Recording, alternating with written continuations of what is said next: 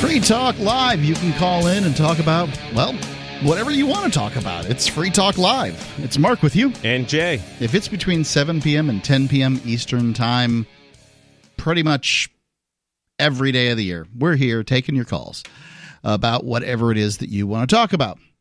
And, Jay, I don't know if you're paying much attention to the presidential race out there, but I've been keeping an eye on this gal named Tulsi Gabbard. Have you? Well, a little bit, because in my listening, from what I understand, she's the only one who's actually on the Democrat side that is actually anti-war or against war, it sounds like. I think it's probably more accurate to say she's against these wars. Like she's not a principled pacifist or anything like that. She's a vet, and as a vet, I think she has a view on conflict that is born out of the fact that she might have had to go over there and die for it. So when you say these wars, you're talking about the wars that have been going on while the generations that are pretty much alive are alive, like the last 20 years probably. Yeah, those the most recent ones especially. I don't know what she feels like on Vietnam or whatever, but currently there are people in the military right now that have not lived in a world without conflict. Right, yeah, because it's been 18, 19 years we've been on Afghanistan occupation, or basically conflict. More or less, if you consider somebody who was born, 2001, because obviously they weren't paying much attention prior to that, but they were born in 2001. Their whole world has been the United States. Everybody's out to get us. And anybody who served in Afghanistan, unless they're really, really ignorant, has got to understand that the whole purpose of the Afghan, occupation is literally to keep a steady supply of opiates going. The heroin trade. I mean, Silver Dave's one of my best friends. He's been talking about this, for 10 years. A former Green Beret. And every time I mention to somebody that's done time, as I refer to it, in Afghanistan in the military. I just talked to a guy at an auction a couple of weeks ago. He works for the auction company, and he says he was a Marine. I said, "Oh, where'd you serve?" He goes, "Oh, I was in Afghanistan." And I says, "Oh, so would you say that the heroin supply in the United States is being subsidized by the U.S. military?" He goes, "Absolutely." He goes, "That is the perfect description." He says, "Literally, we were told not to interfere with basically the opium production." Is what he had to say. Yep, and that's it's one way to look at it. What I've got to argue here is, first off, I guess what I would say is about Tulsi Gabbard is that for some reason, I don't know what that reason is. I wouldn't claim to know, but basically every mainstream news article I see about Tulsi Gabbard is a hit piece on this lady. Now, I don't particularly all the mainstream supports war. Right. I don't particularly like Tulsi Gabbard, and I'm certainly not calling her a libertarian. If I had a Democratic primary vote, and I will not, I'm going to remain a Republican voter for that particular primary season, which means that I don't get to vote in that primary because, the Republicans have already picked their guy.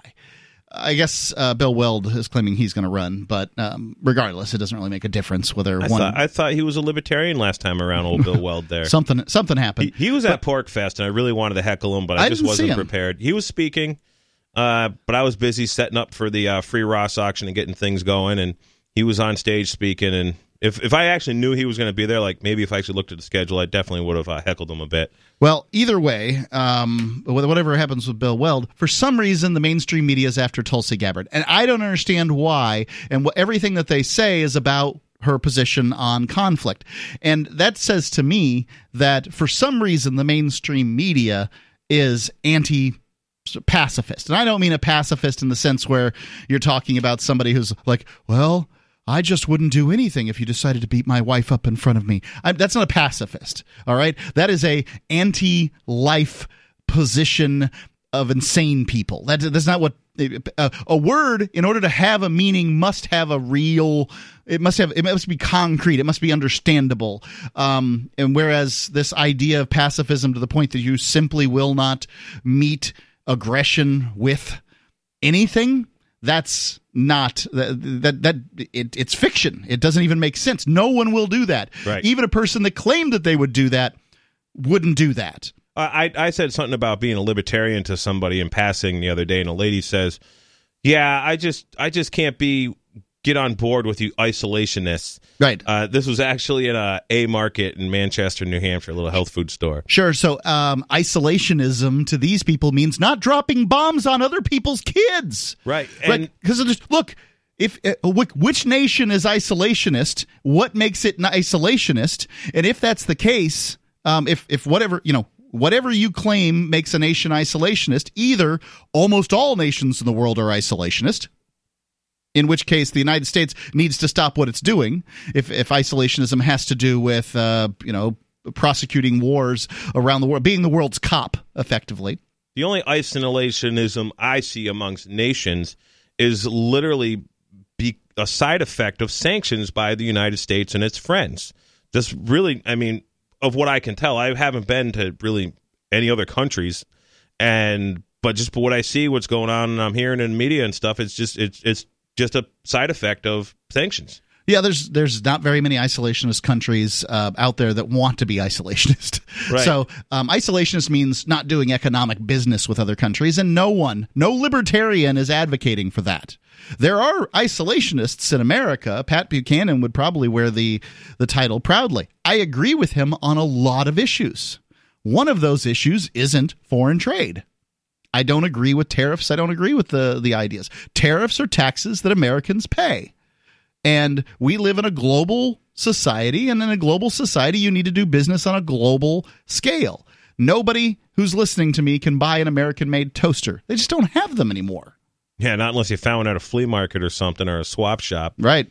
I don't even. It's your money is then going to an American for the toaster, but I don't even know if that toaster that you found at a swap shop is American made. You'd have to go back to a pretty old toaster at that point. And getting back to Tulsi in the mainstream media, I mean, at the very least, war sells headlines, if that's what mainstream media wants to do. But I think mainstream media is more influenced, first off, by the shareholders that own these large corporations like, Fox or MSNBC or Clear Channel or whoever the handful of conglomerates are that literally distribute almost all the media. And then, of course, if you look at, if you watch, I was at someone's place 3-4 weeks ago, and they're kind of normies, and they're watching, I don't know, some sports ball game or something.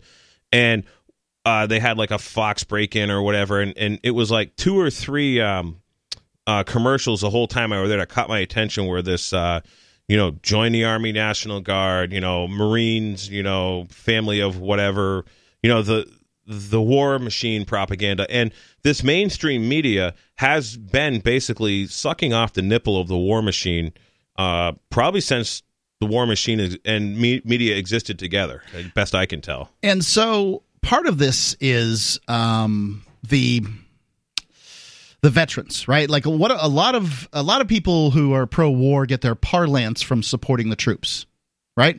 Yeah. And every time we get on the air and we say that veterans are basically people who have been tricked tricked into supporting, basically being, people that are accepting paychecks in order to go and do the bidding of liars and thieves in Washington, D.C. You say that, and then the phones light up. Everybody's mad. The veterans, right? I have an article here that perhaps will give you some level of vindication for me if you feel that way about my position. So it's from thenewrepublic.com, and it says here, from the New Republic, most veterans say America's wars are a waste. No one is listening to them. If you support the wars and you support the veterans, you are at odds with yourself. You have a dichotomous position. The veterans are of the opinion that we should stop sending young people to die in pointless wars. That's why so many veterans supported Ron Paul. I think veterans were the largest support group of Ron Paul, largest donators. But chicken hawks hated Ron Paul. Oh, absolutely. People who wanted other people to fight their wars hated them. Those are the people that don't support the vets. 855-450-3733. 855-450-3733.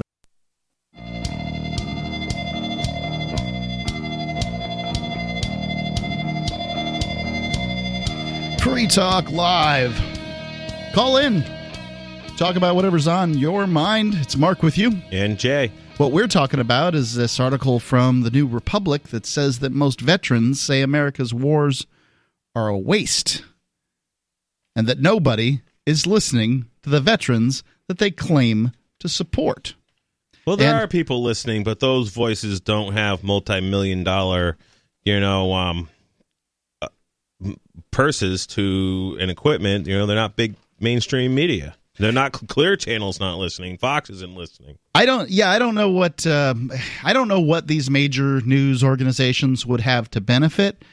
What I would say is this: is that when I bring up the topic of foreign wars on the air and sort of the reality of the exploitation of young people to fight these foreign wars, because there are no wars without troops. Okay, like forget it, ladies and gentlemen. It simply doesn't happen. The liars and thieves in Washington, D.C. will not fight their own wars. Generals do not, fire rifles. That's just not done. I mean, they may do it in practice or something, but they're not fighting wars. Wars are fought by troops. Poor people. Yeah, the enlisted people. Yeah, you'll find a lieutenant, a captain, those sorts of things. They'll be out there in the battle, but basically, wars are fought by enlisted men. And if you don't have, this gristmill where we create mind-numbed, fooled people to go into the military, then you don't have these pointless wars that have been going on for 20 years. Now, you can come after me for saying the wars are pointless, but then you're coming after the vets too. And I'm going to read this. Finish reading this article here real quick. But I want to tell you about My Magic Mud before we do. One thing, it's probably hard to get My Magic Mud if you're overseas and as an enlisted person. It's a black tooth powder made of charcoalized coconut shells and bentonite clay that's clinically proven to whiten teeth. I use it regularly, and as a matter of fact, I use it about every 4 to 7 days. That's what's prescribed, or the suggested, as it were. And I believe that it gets my teeth cleaner than regular toothpaste. It feels like we've just finished having a tooth cleaning, more or less. And you can get this at most major health food stores: Sprouts, CVS, Natural Grocers, Walmart's Natural Beauty Aisle, Amazon. This is a mainstream product, and you can get it just about anywhere. But if you go to mymagicmud.com and you use coupon code FTL20, then you can get it at 20% off. And it's not that much. It's basically a 6-month supply in one of their little tubs. And the 20% off, I think it's somewhere around $10. And that's a great deal. It's mymagicmud.com, coupon code FTL20. mymagicmud.com, coupon code FTL20. So going on here, there's a widening gap between Washington's bipartisan militarism and veterans' bipartisan war skepticism. In spite of his confused account of U.S. history, his partisan snipes, his dictatorial posturing, Donald Trump's parading and speechifying in Washington on July 4th attempted to glom on to one of the last consensus issues in a broken American culture. We love to support our troops. We celebrate our history, our people, and our heroes who proudly defend our flag, the brave men and women of the United States military. Trump told a crowd of mostly VIPs in the Lincoln Memorial. I disagree with that. I mean, they're not defending the flag.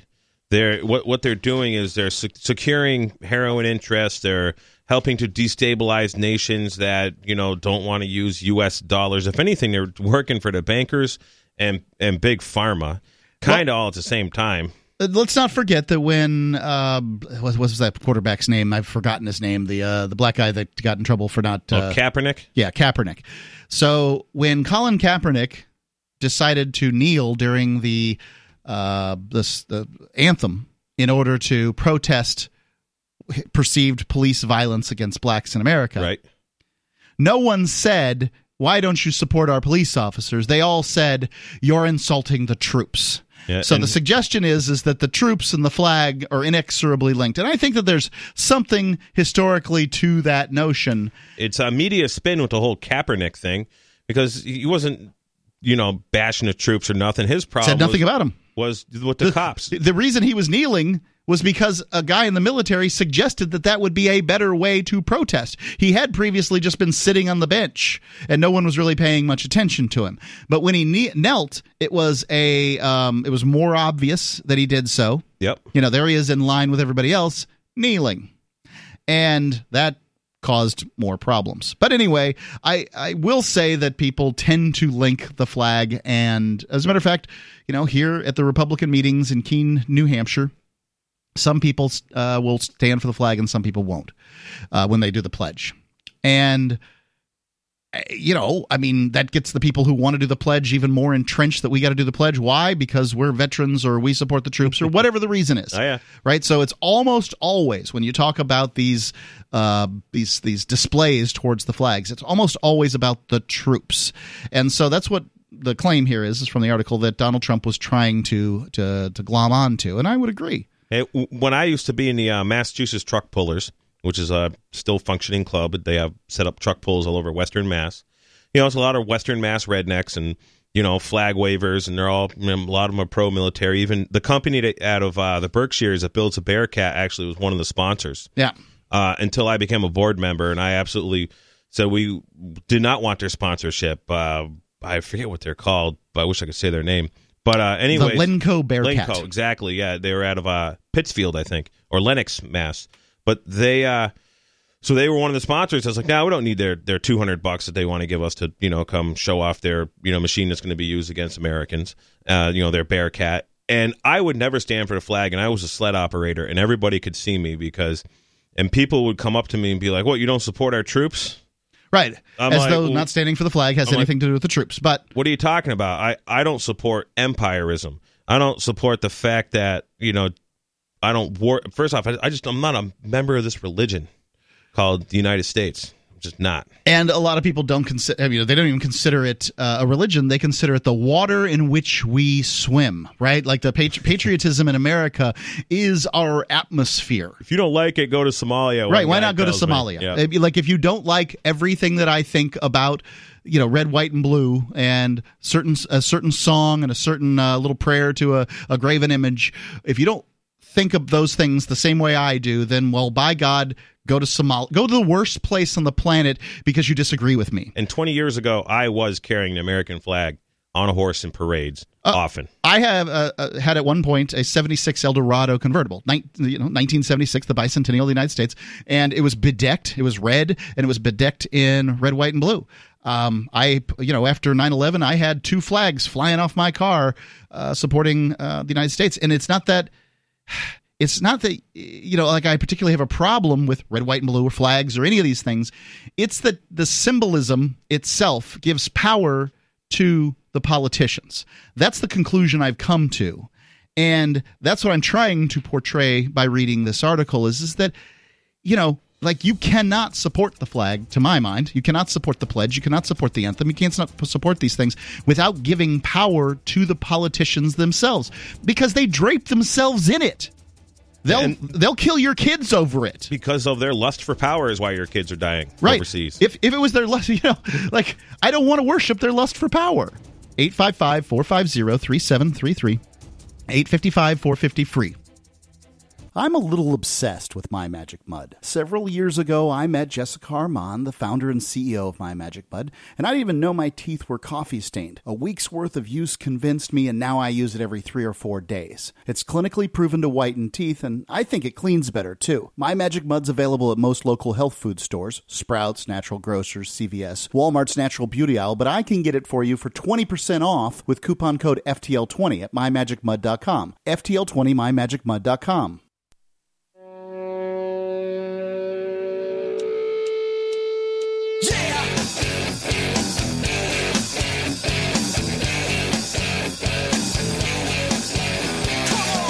Free Talk Live.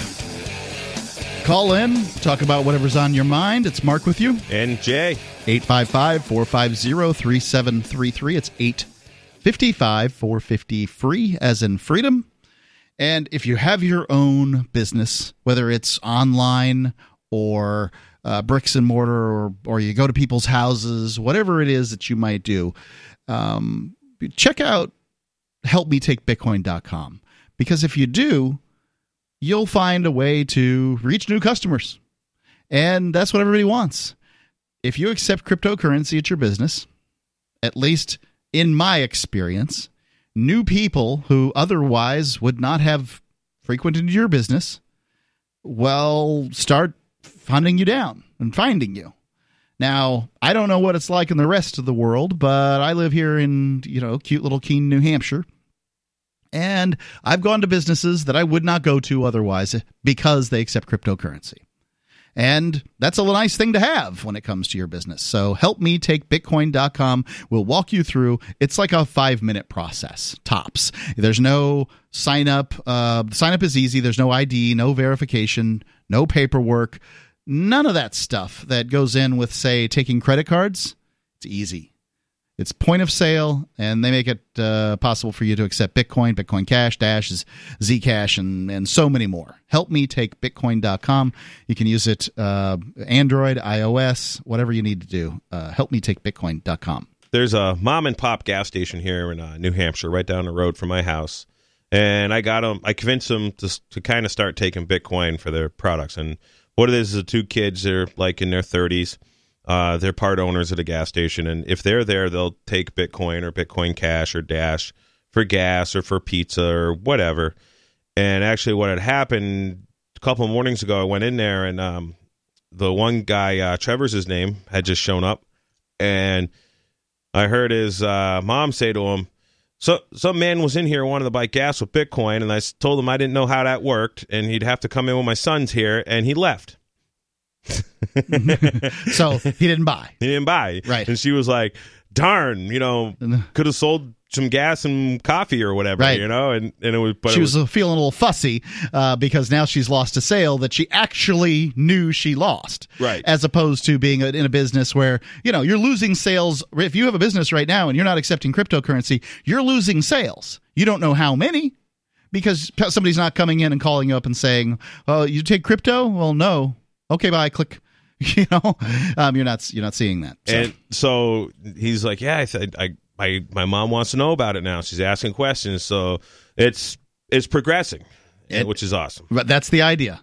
So going back to this article from the New Republic, and I want to, one of the reasons I want to read this article that most veterans say America's wars are a waste and no one's listening to them is because these are the kind of things we've been saying on Free Talk Live for a long time. And we get called all kinds of names for it.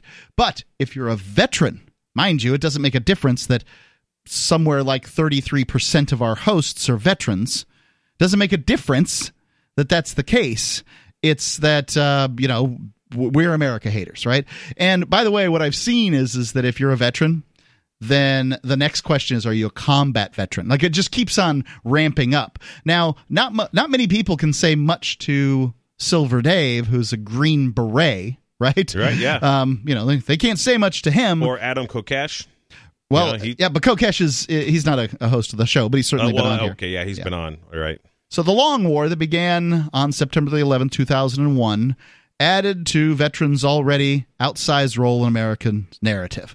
Worship of military service has become an indispensable cog in every politician and corporation's endearment strategy. And this is one of the things I think about the flag is this is a cheap way of virtue signaling. You got a flag hanging outside and, 90% of people agree that's a good idea to have a flag. Why not? Now, to me, it's like, it's just like, oh, in case I forget which country I'm in, thank God they've got these flags all over the place. My favorite is when I see the Gadsden flag right above the American flag or when it's like a sticker on a car, cop flag, and it's the American flag with the thin blue line. So it's like, don't tread on me, but I support those who are gonna, who tread mostly on Americans, and that would be the police in that particular. So on the actual subject of war, almost no one in mainstream politics is actually listening to the troops. That's the main takeaway from the Pew Research Center's latest rolling poll of U.S. veterans.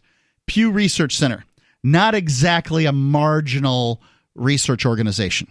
What do they do anyways? I mean, I've heard it before. I'm not even sure what it is. Is it just some government-financed think tank? No, Pew is an organization that sells research to businesses and stuff like that, some of them being news, in which solid majorities, of former troops said that the wars in Iraq Afghanistan, and Syria were not worth fighting. The gaps between approval and disapproval were not even close to the poll's 3.9% margin of error. Barely a third of veterans considered any of these conflicts worthwhile.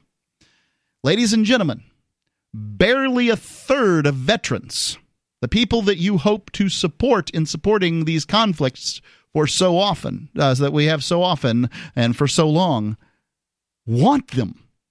During the 07, I met a lot of veterans. A lot of them were still active. That through the Ron Paul campaigns, I was very active with a lot of Ron Paulers in Western Mass. And I went to meetings, couple meetings a week sometimes on these Ron Paul campaigns. And I would probably say nearly half of those folks were actually current military or former military. And a lot of the current guys were like, yeah, basically what's going on in these Afghanistan and Iraq is nonsense. Their enemy is not there. We're just harassing people or we're wasting money is what these guys would tell me. So here's a quote from the Pew's article. So there's the New Republic's article. This is a quote within the article. Among veterans, 64% say the war in Iraq was not worth fighting considering the costs versus the benefits to the United States, while 33% say that it is.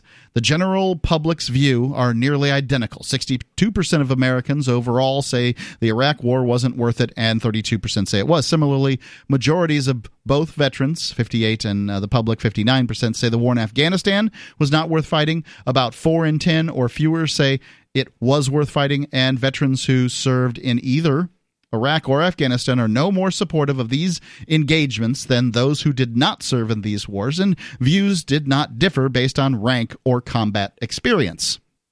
So if this doesn't lay it all out, I don't know what does. Now, I will admit, when the Iraq war, the Afghanistan war sort of started, the idea was to go in and hunt down Osama bin Laden.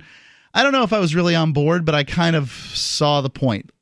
I believe I was tricked in that one. I think Bush could have negotiated with the Taliban. Like, there wasn't much negotiation that went on. It was basically like, you give us what we want. And the Taliban's like, you got any proof he did whatever he did? And the United States is like, we don't need proof. We're the United States. Get out of it. You either give us what we want or we're going to blow you up. I'm like, we don't have what you want. He's out over there.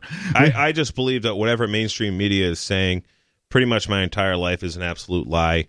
I don't even believe they found Osama bin Laden. I don't believe they dumped his body in the ocean. This whole SEAL They team sure made it sure they staged difficult to believe.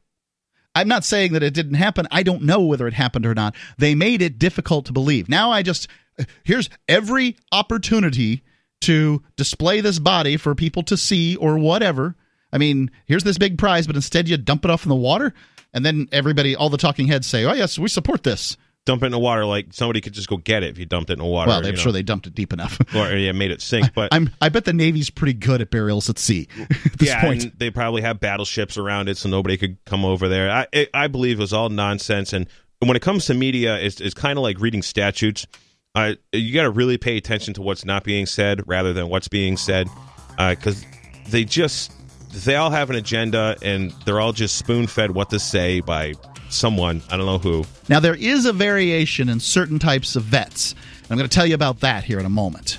855-450-FREE. That's 855-450-3733. That's how you call in here on Free Talk Live.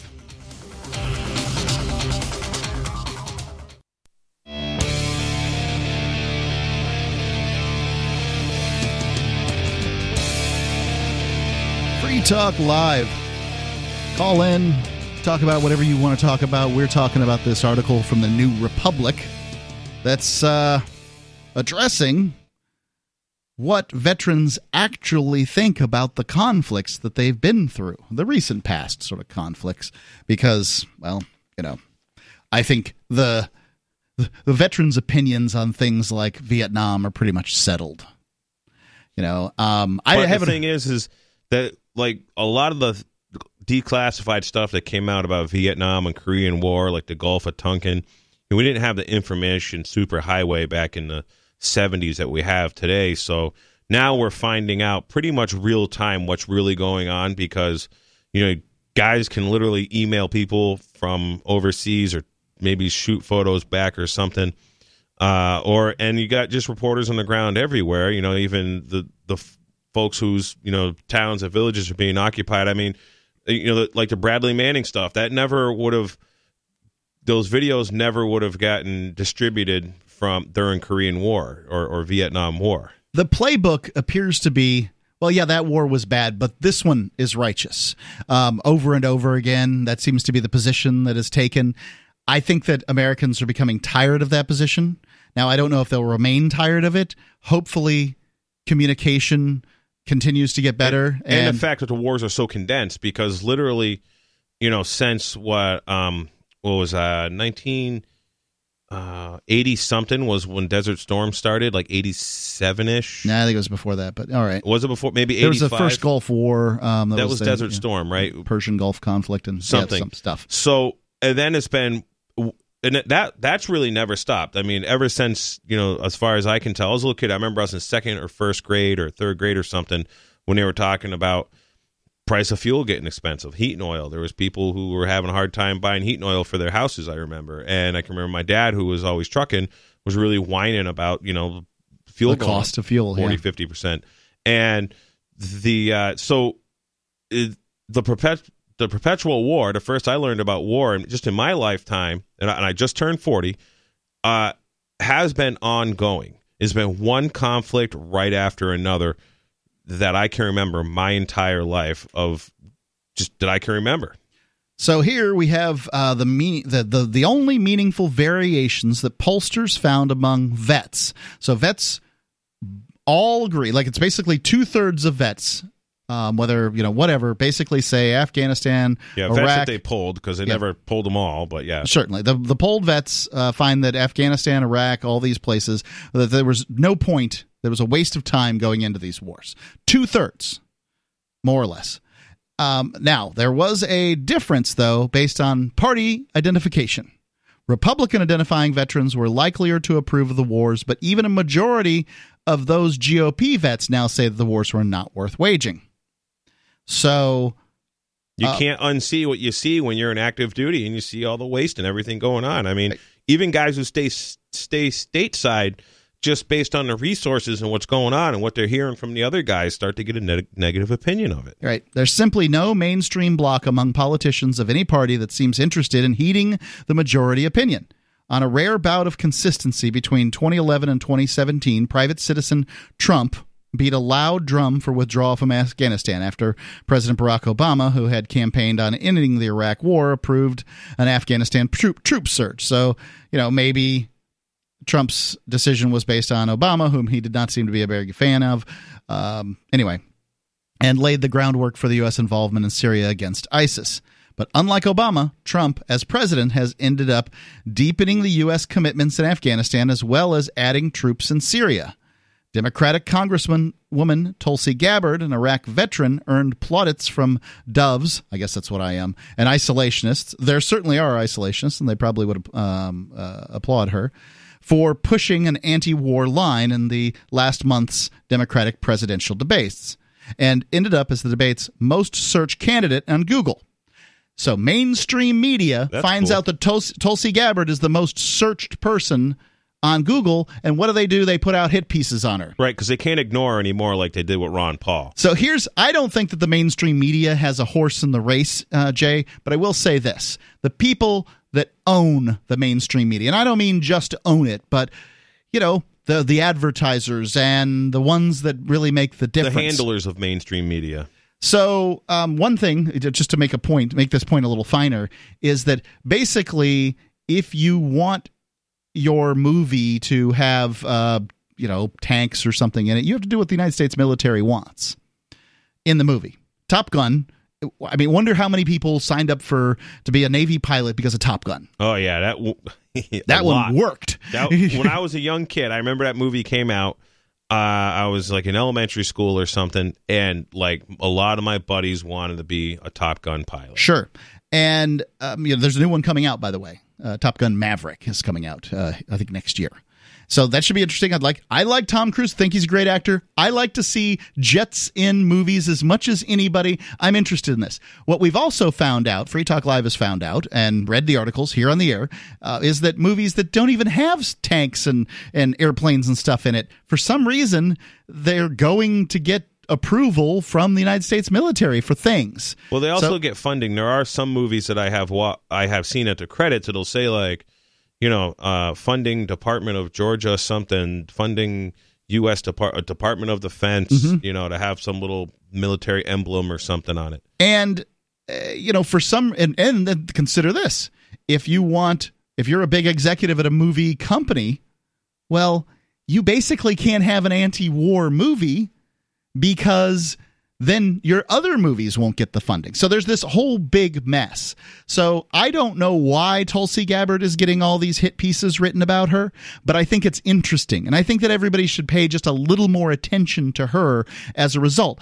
I'm not claiming that Tulsi Gabbard's a libertarian. Tulsi Gabbard is not a libertarian, but it's interesting to see what happens when a candidate takes a marginal anti-war position. What happens to them? It looks like there's a lot of Tulsi support here in New Hampshire. Yesterday morning in Concord, I was out there early in the morning, and one of the big intersections had 4 or 5 people on each corner waving Tulsi signs. And then for weeks now, I've been seeing Tulsi signs popping up everywhere in people's yards. And so here's my thought on Tulsi Gabbard.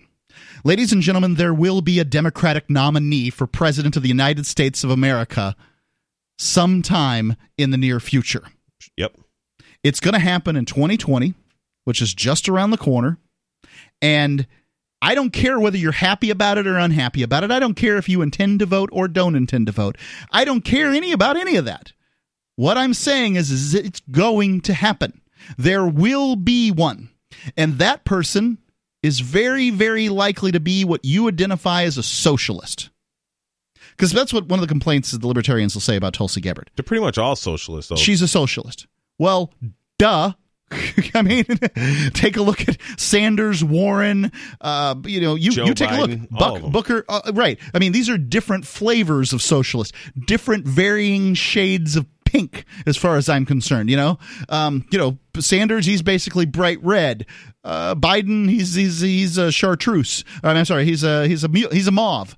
Whatever. There's just different shades of commie. I'm hoping it's Joe Biden because I really want to just be able to troll him with Vermin Supreme. I mean, if he comes over and starts petting a mane on my pony, I'm going to let him do it, maybe encourage him to do it so Vermin Supreme can start, basically cursing him out for, touching our 10-year-old pony on the mane like that. That's hilarious. Creepy Joe stuff. So, would I like to see Tulsi Gabbard win the Democratic nomination for president? Yes. Yes, I would. I would like to see an anti-war candidate on the general ballot.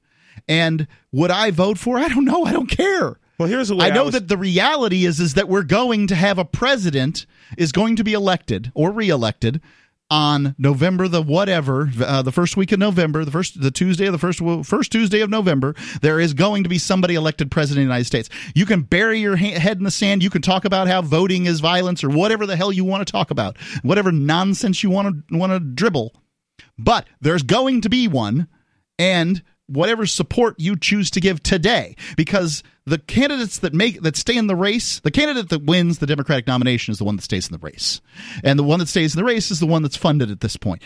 Votes don't matter. Money matters. If we get an actual anti-war socialistic president in there, now Bernie Sanders is not anti-war. He supported war consistently. He supported the F-35 to the tune of like $1 trillion. He supports war consistently. He supports sanctions. But that is one of the things I feel the president probably can actually do if they're not worried about much blowback, and if they're really truly anti-war, they can shut the war machine off. But a socialist president is not going to be able to drive this country into socialism.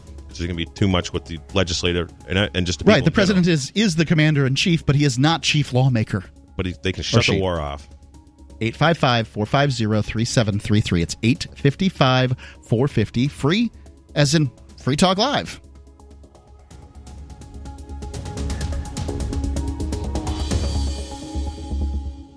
Hey everyone, this is Charlie Shrem. You've seen me on the Netflix documentary Banking on Bitcoin and the new best-selling book Bitcoin Billionaires.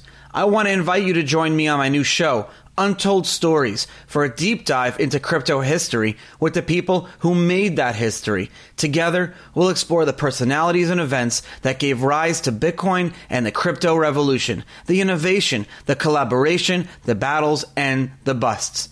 You'll have a front row seat to the early days of crypto up to today, and you'll hear from the folks who lived through it and survived to drive this movement mainstream. Untold Stories looks back to reveal what inspired some of the greatest minds on Earth to come together to create this technology and change the future for everyone. So join me and my guests, the techies and the traders, the entrepreneurs and the innovators, as we explore our past and understand what that means for the future. Listen now on UntoldStories.com. That's UntoldStories.com.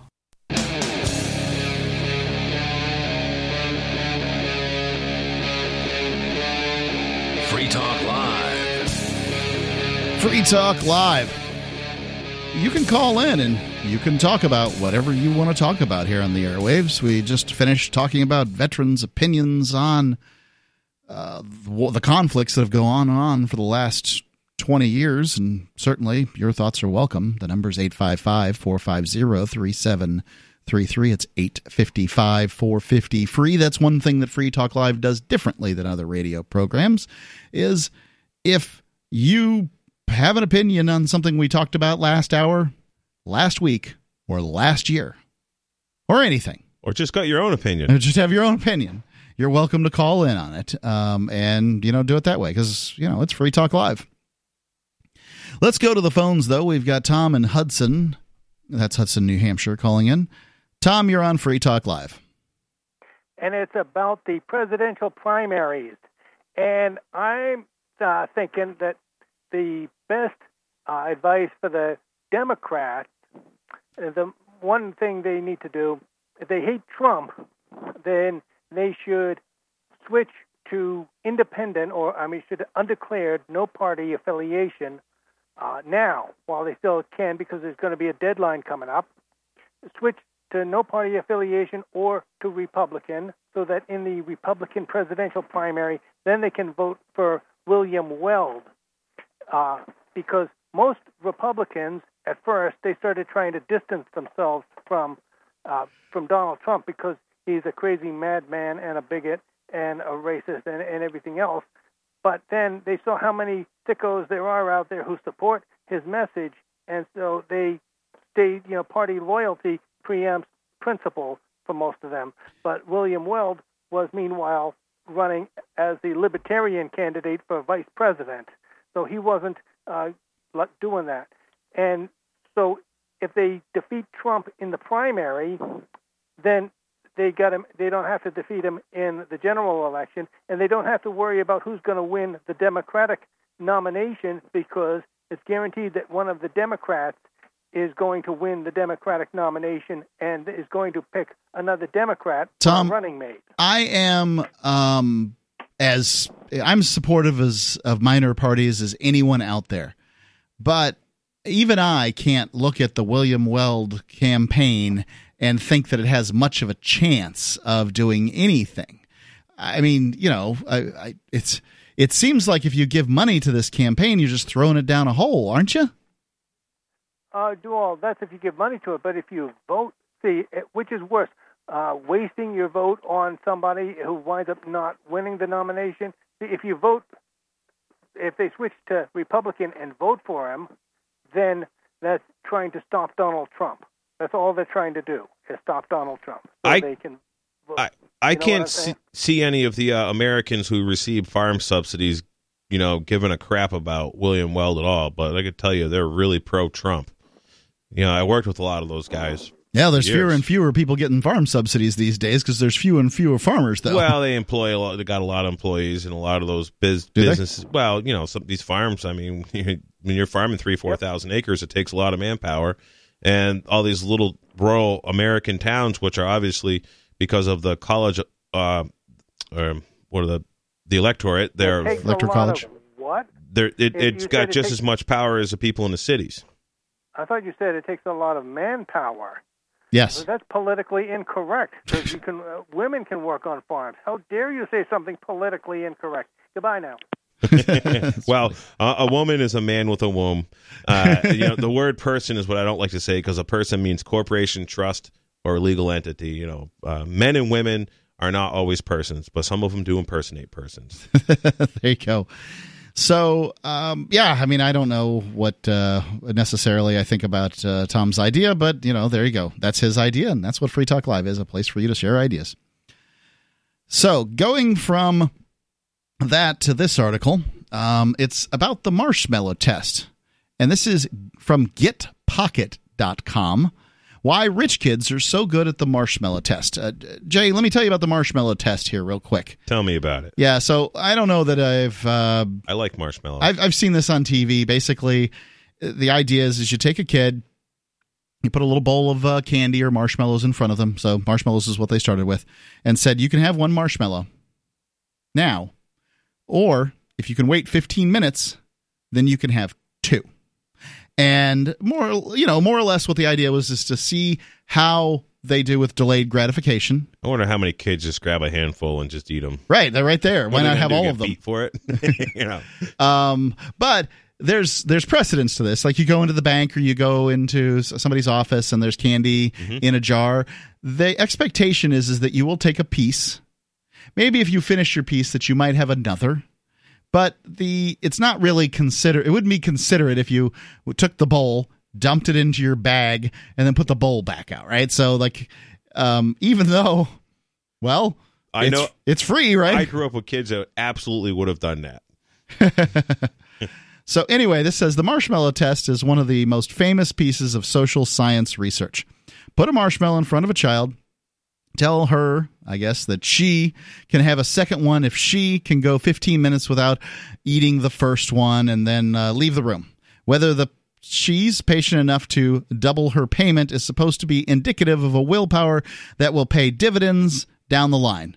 At school and eventually at work, passing the test is to many a promising signal of future success.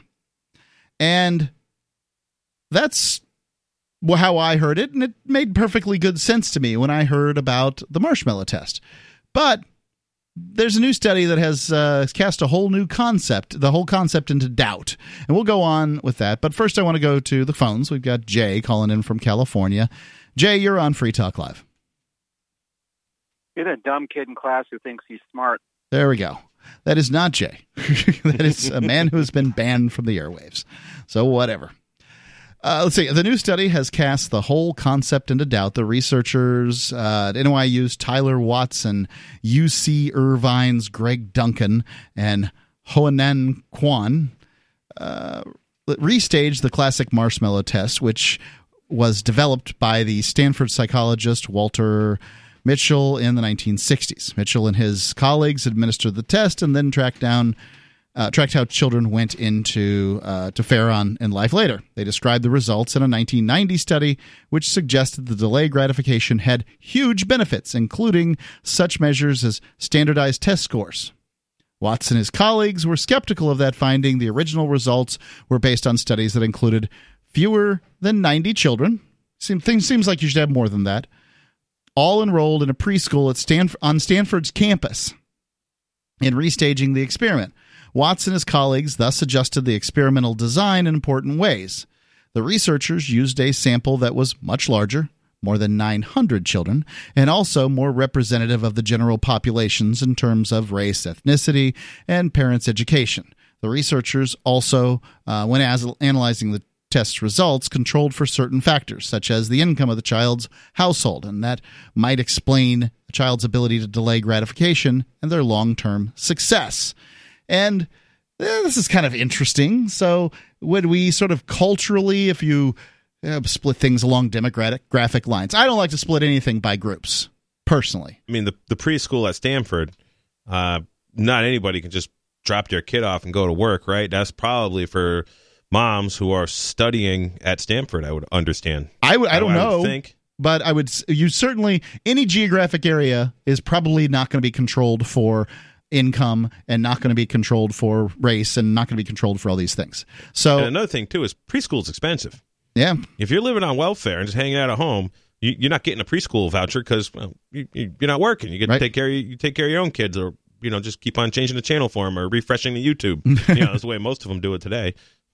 That's the truth. So ultimately, the new studies finds limited support for the idea that being able to delay gratification leads to better outcomes. Instead, it suggests that the capacity to hold out for a second marshmallow is shaped in a large part by a child's social and economic background. And in turn, that background, not the ability to delay gratification, is what's behind a kid's long-term success. So remember, I've grown up in a world where the marshmallow test was considered science. So I've got a bias. That bias is I believe that delayed gratification works. I believe that if you can take, with a little bit of information and delayed gratification, that you can do pretty well in life. Free Talk Live.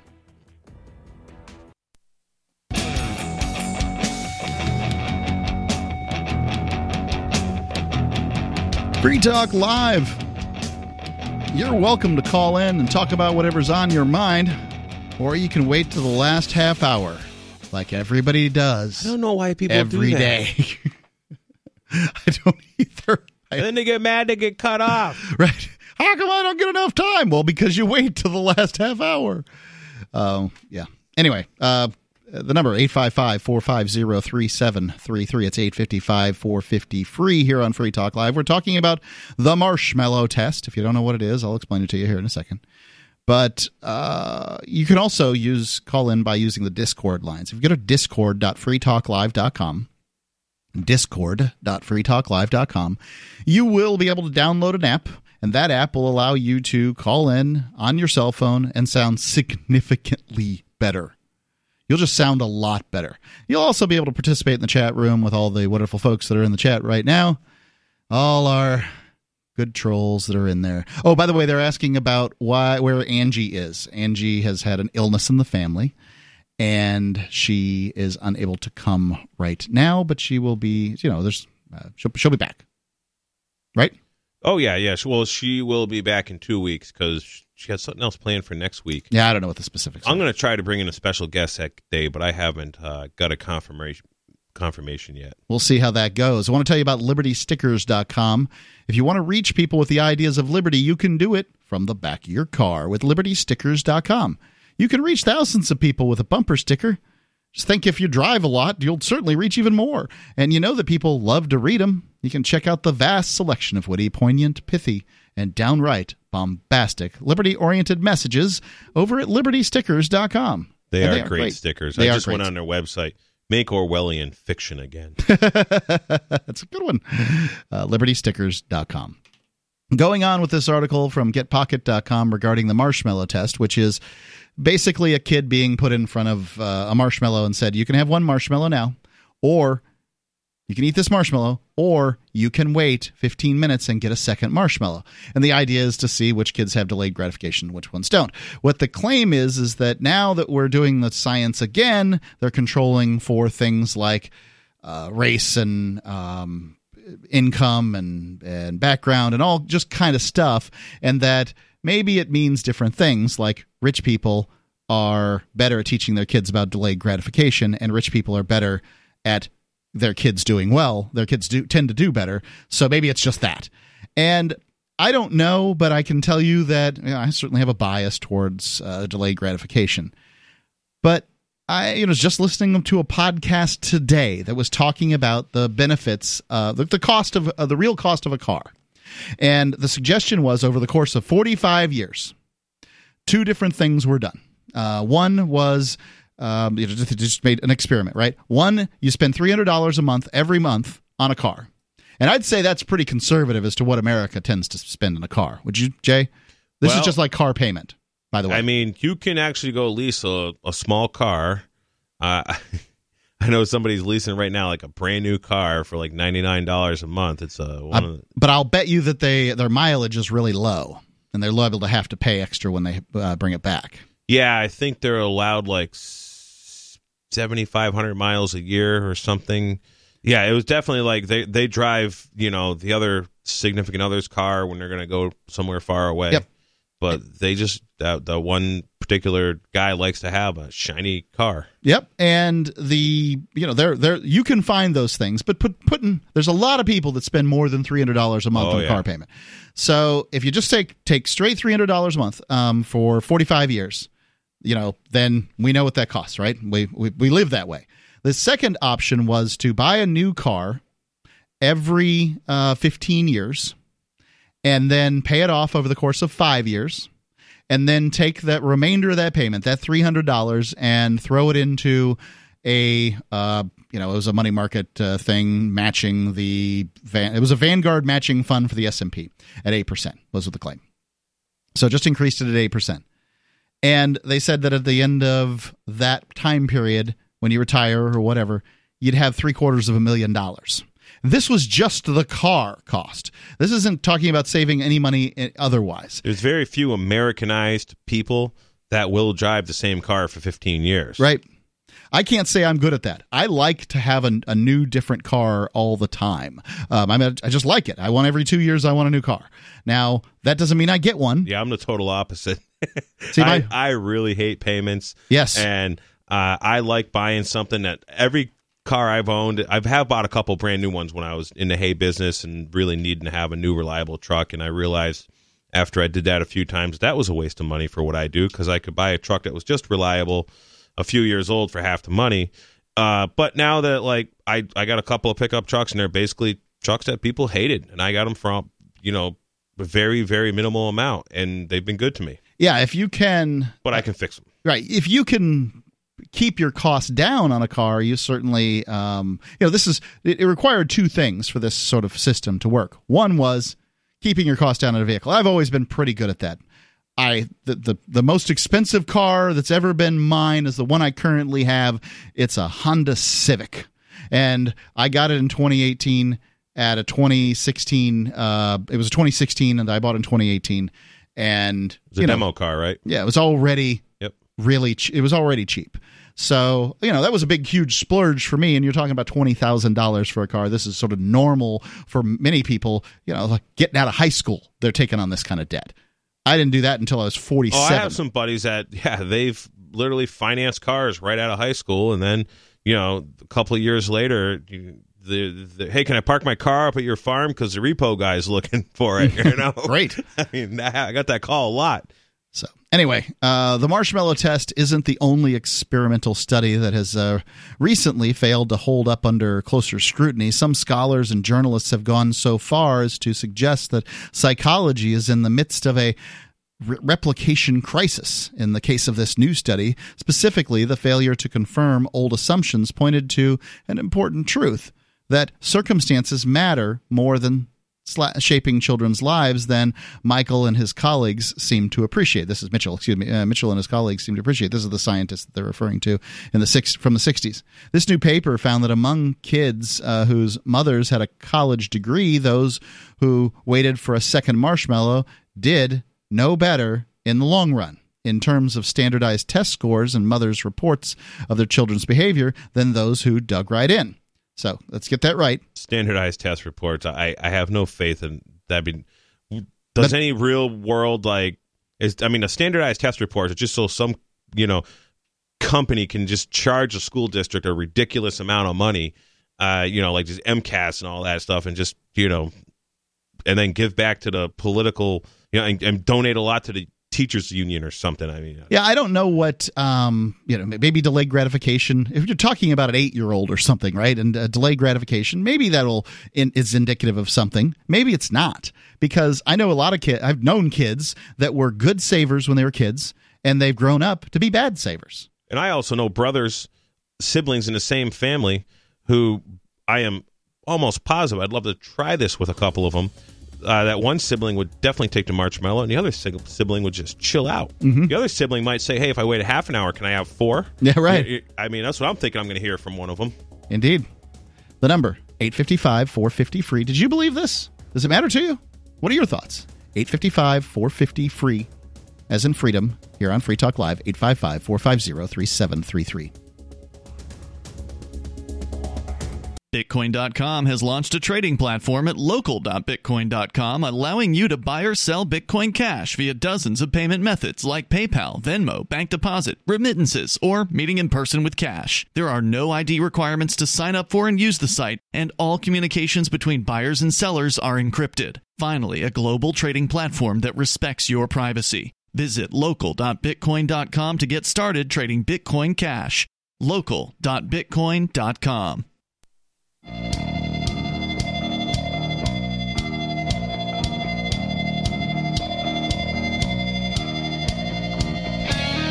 It's Free Talk Live. You can call in and talk about whatever's on your mind. It's Mark with you.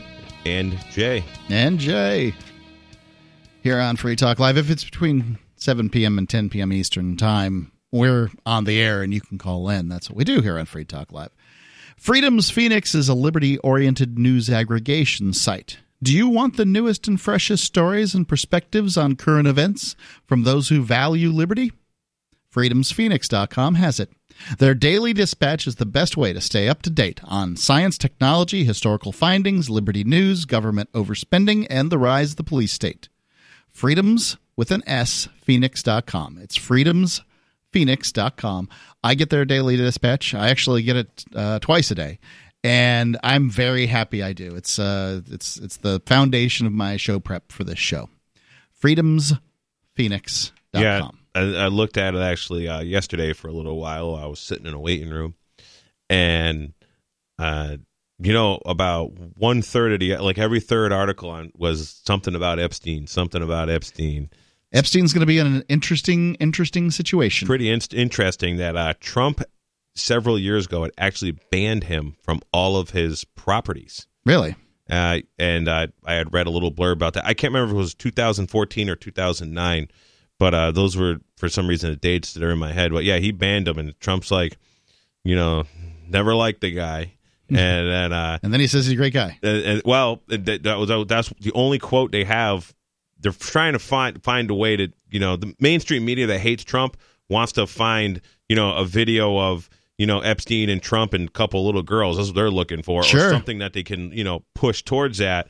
But yet, while hiding all the Bill Clinton ones. And Bill Clinton's been on that plane 26 or 27 or 28 times, is the reports I've heard. And now they're subpoenaing it. If you listen to the LRN feed, you'll hear on the in the commercials, the guys, I forget who they are down in Texas, that do some of the things on the LRN, the report. They're talking about that the pilots are all going to be subpoenaed, all Epstein's pilots, because it's like they would likely know. The records say Bill Clinton and 2 unknown women. Yeah, this guy and 3 unknown women. Right. But those pilots, I guess, are somehow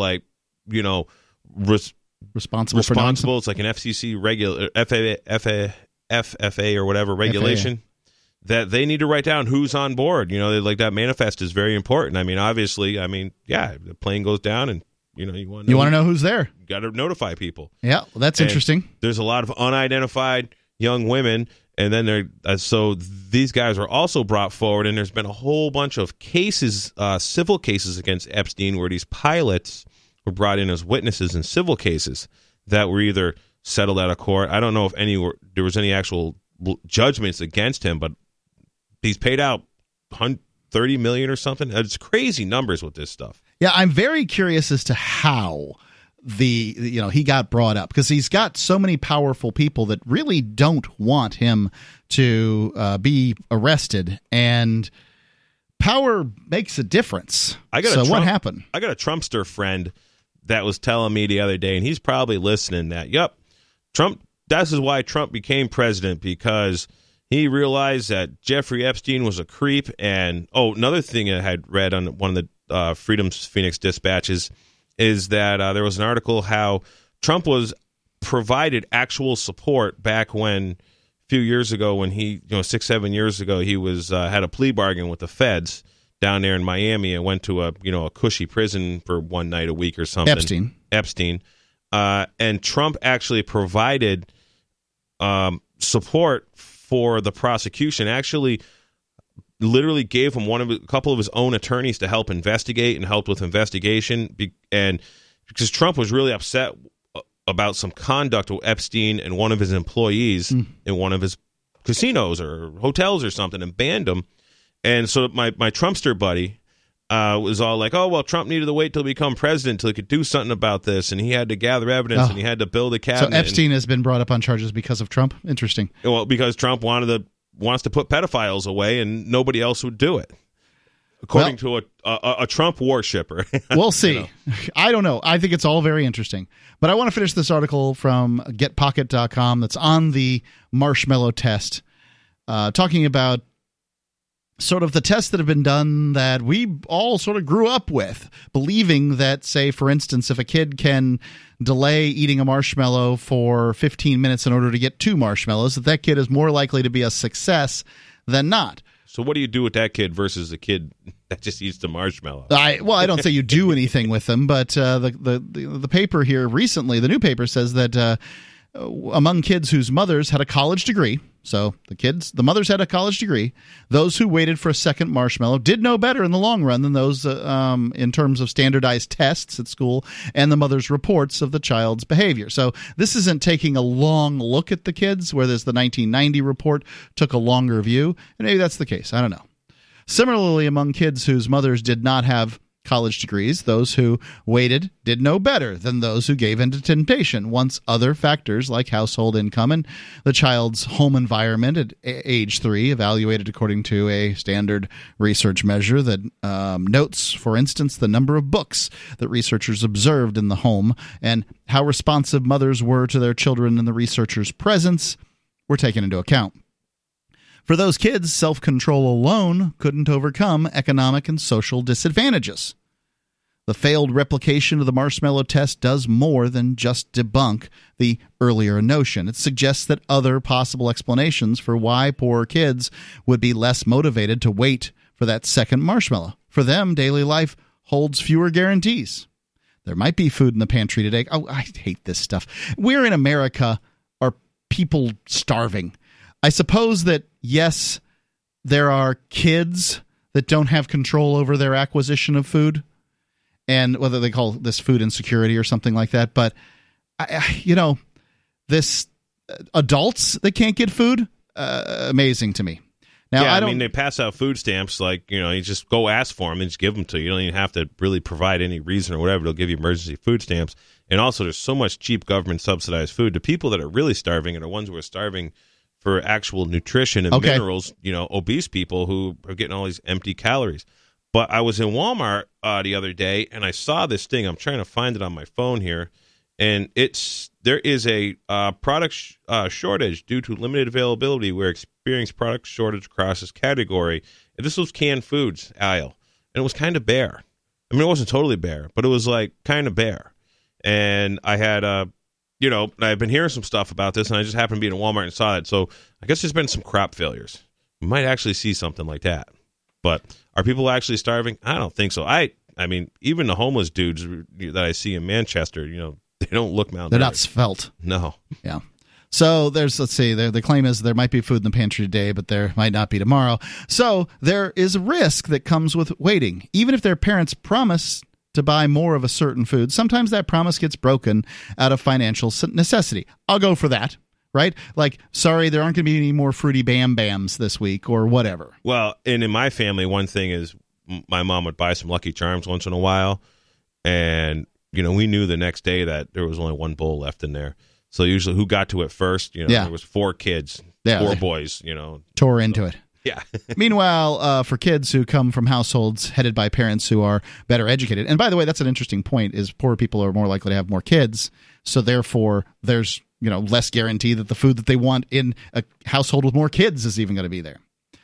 So meanwhile, for kids who come from households headed by parents who are better educated and earn more money, likely fewer kids in the house, it's typically easier to delay gratification.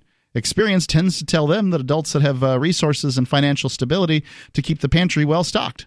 And this is true. My son, whatever his, if he manages to get some candy somehow, like he saves up his money and he buys himself a bag of candy, we're not going to eat it, or at least not much of it.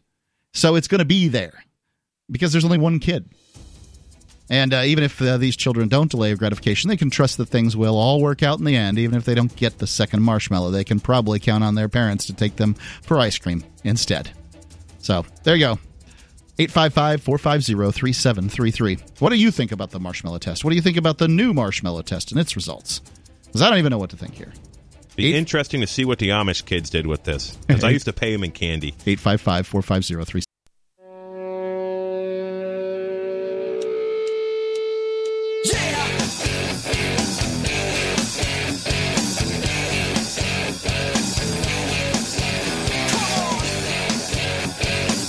Yeah. Free Talk Live. You can call in and talk about whatever's on your mind. It's Mark with you. And Jay. Want to tell you about the AMP program. You can be like Roscoe S. is, and you can be an amplifier. You go to amp.freetalklive.com. That's A-M-P. AMP is an advertise, market, and promote Free Talk Live. And you can give us $5 a month. And what do you get? The satisfaction of knowing that you're helping to support the, one of the most cost-effective ways to spread the ideas of liberty around the world. An organization that allows free speech on its airwaves, and that's pretty special. But you'll also get a few perks. We try to make it easier for amplifiers. There's a Facebook group and a few other things where you can chit chat with me and the other amplifiers. Is there an AMP call-in line also? There is an AMP call-in line. It doesn't get used much, and I wouldn't be able to tell you the number anyway. But yes, I wouldn't have to tell you the number because we don't give it out. It's only given to amplifiers. So right. You can get more information at amp.freetalklive.com. Sign up, and you'll get the call-in line. I think that's a great benefit, the AMP call-in line. Well, I hope I see it flashing, but right now it's not flashing at this moment. Speaking of folks calling in, let's go to Dave calling in from Colorado. Normally Dave in New Hampshire, but now Dave in Colorado. Dave, you're on Free Talk Live. Yeah, it's funny. I've been away from New Hampshire for about a week and a half, and it's like the little people struggle against the government has heated up as soon as I left. So maybe I should leave more often. But how long are you going to be there for, Dave? Oh, I'm not sure yet. My folks have requested my presence because my mother is in ill health. Oh, sorry to hear that. It's a little bit dependent on her status, yeah. And are you somewhere around Denver? Nope, Colorado Springs. Okay. Well, you're not too far from Denver. There's a great network of libertarians and anarchists in Denver. It's if you Google We Are Change Colorado, wearechangedcolorado.org, you could find these guys. They meet up on Mondays. There's a Liberty on the Rocks. Actually, there's Liberty on the Rocks in Colorado Springs also, Boulder and Denver. They're pretty good place. Liberty okay. Check that stuff out. I'll look that up. Yeah, it's interesting. During the Ron Paul thing, it seemed like there was a really active Colorado Springs Liberty community to hook up with. Now it's hard to find any of them. So I don't know. But anyway. So what's on your mind, Dave? The thing that was going on in New Hampshire that I wanted to talk about was this is one of the craziest things I've heard yet. Richmond, New Hampshire, according to the union leader, there's this guy named Alex Leduc. I hope I'm saying that right. And he recently moved there, and he's like a military truck collector. So he has a collection of military trucks. I love trucks, those. Right? Who doesn't love that, right? Everybody loves to see an old military truck. They are pretty interesting. No, not everybody. Not the town of Richmond, New Hampshire. Which gave him grief. Now, you can't have those trucks. They're junky looking. You got to do this or that. So he tries to think, okay, so what I'll do is I'll try and sell some of the parts and reduce the amount of junk that's on the property, okay? Now, as soon as he started doing that, they said, oh, well, now you're operating a business. You can't do that. And they took him to court. And additionally, they also punished him for he applied for a permit so he could build a garage to cover the vehicles so it didn't look junky. And they stopped him from doing that, too. Apparently, according to the union leader, they wouldn't let him have the permit to build the garage to do what they were asking him to do. Sounds like a lot of fun there in Richmond. Yeah? Sounds like I need to become friends with this guy and chat with him a little bit. It sounds like this guy might be motivated to, get involved, maybe run for town council or town selectman there and, and try to change some things, maybe not. But these town bureaucrats, I mean, you got to stand up to them. These people got to stop rolling over, stop just, doing what they're told, and start demanding via public records request, how these guys have the authority to essentially rule your life. Yeah. And make some noise about it. Two other bad things here. He can't even go to his own court to deal with this. He has to go out of town, like out of county, because apparently there's some kind of conflict of interest at the Cheshire court. The local county court. Okay. And then, I guess the other thing is, he did even. I can't. This guy he's like a ninja in terms of how much he's trying to do to be helpful and a good neighbor and do what the government wants him to. And he I guess he took some of the trucks and parked them at a neighbor's house so that they wouldn't be a problem. The neighbor got in trouble. So I mean, how on earth? I mean, at least according to the union leader, all these things happen. Yeah, I'm really surprised. I mean, I don't think of Richmond as a place that has a lot of rules as far as what you can do and what you can't. I lived outside of Keene, and the town I lived in wouldn't have had any rules at all, that they could have gone after me if I'd decided to have a tank and a deuce and a half and whatever I wanted on my property. There wouldn't have been anything they could have said. Probably what I bought the property with a 59 Buick just rusting on it. Probably what happened in Richmond, because it's so close to Massachusetts, a bunch of massholes have come up and masked it up. Yep, they do mask it up. Well, one other thing, you may have noticed if you've listened to the show like every night, for the last couple of weeks, it seems like whenever I call, I've got this really cool union leader report just to pass on. And it seems like the quality of the reporting, or at least the fact that they're raising concerns about little people against the government, it seems like they're doing it a lot lately. And I just have to take my hat off for once to a mainstream press outlet. The union leader has never been terrible, but it seems like it's getting a little better. Is this a particular author that's you've been picking this up from? Well, I can't remember which. Okay, this one is from someone I'm not that familiar with, Damian Fisher. But there was another report. There's another reporter that seems like I'm seeing more and more doing this kind of story. But I think I'm not sure. I think it's Kimberly Hoffman or something like that. I can't remember exactly what her name is. But we complain so much about the media not standing up to the government, and it's nice to see something else happening. Well, it is that I like to see good things happening, but oftentimes it requires a situation where somebody's getting gone after, and that seems to be what's happening in this situation. I hope this guy can work something out and be able to keep his hobbies, his military vehicles, but we'll see. Yeah, I think the first thing he needs to do is send a fee schedule to the town of Richmond, New Hampshire, letting them know that he requires $50,000 per hour each time the town of Richmond gives him an order. That's what I've done, because when men with guns order me to do something, I'm not going to not do what they tell me. They might torture or kill me or someone I love or even my dog. Well, I don't even have a dog right now, but they're going to pay for it when they order me to do something. Now, I doubt I'll ever collect anything, but I'll certainly be able to put some dings on their bond rating when I do a claim against the town with the risk management division for, basically violating my rights and, ordering me to do something. And I charge $50,000 an hour to work for government, and if they don't want to pay me that, they need to renegotiate the price or not give me any orders. I've always thought that kind of line with the government would be more effective if the amount charged were a little bit less ludicrous. Like if you were just trying to say, okay, I just want reimbursement for my time. I want $20 an hour.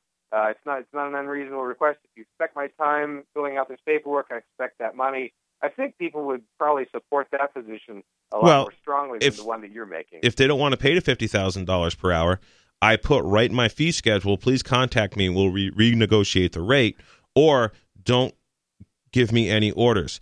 When they order you to do something, there's nothing you can do except for carry out the order or eat a bullet, as far as I'm concerned. So I got to put a price on what it's worth for me to be interrupted from whatever I'm doing for an hour or so, even if it's several hours, and it's got to be $50,000. I mean, I'll do it for $20,000, $30,000, or $40,000 if they want to come back with a counter offer. But, I wish I could get Jay for $20 an hour at my house. I've got a lot of things that you could do at $20 an hour, pal. I'm pretty, yeah. I've been just turning down work. I gotta get this roof on the house. I got a baby coming. Yeah.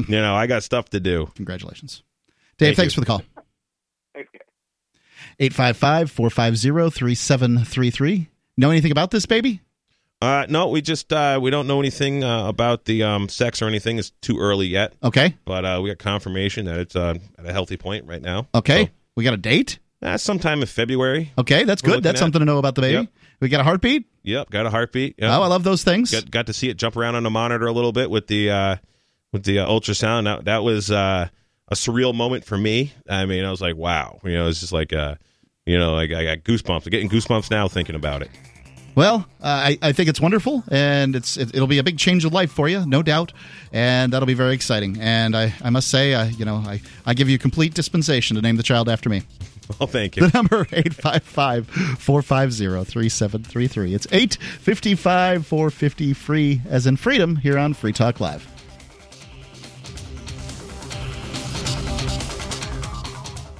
She's such a beautiful little puppy. I mean, we walk around the block, and neighbors always say, her hair is so beautiful. Healthy and shiny and glossy. DINOVITE.com. Fatty acids, omega-3s, and omega-6s are great for healthy skin and soft, shiny coats. I would really recommend people starting their puppies on Dinovite before they get into what I would call the misery index. Bad skin, bad ears, bad breath. Because if they're getting all their vitamins, micronutrients, microbials from the beginning, then you're not going to run into the problems associated with the allergies, grass, pollen, dust, dirt, fleas, ticks, you name it, and the itching and shedding down the road. Our vitamins and enzymes replace the nutrients cooked out of most commercial dog foods. Dinovite for life. This is Ed Lukasevic and Cindy Lukasevic, inviting you and your pets to Dinovite. 859-428-1000. DINOVITE.com.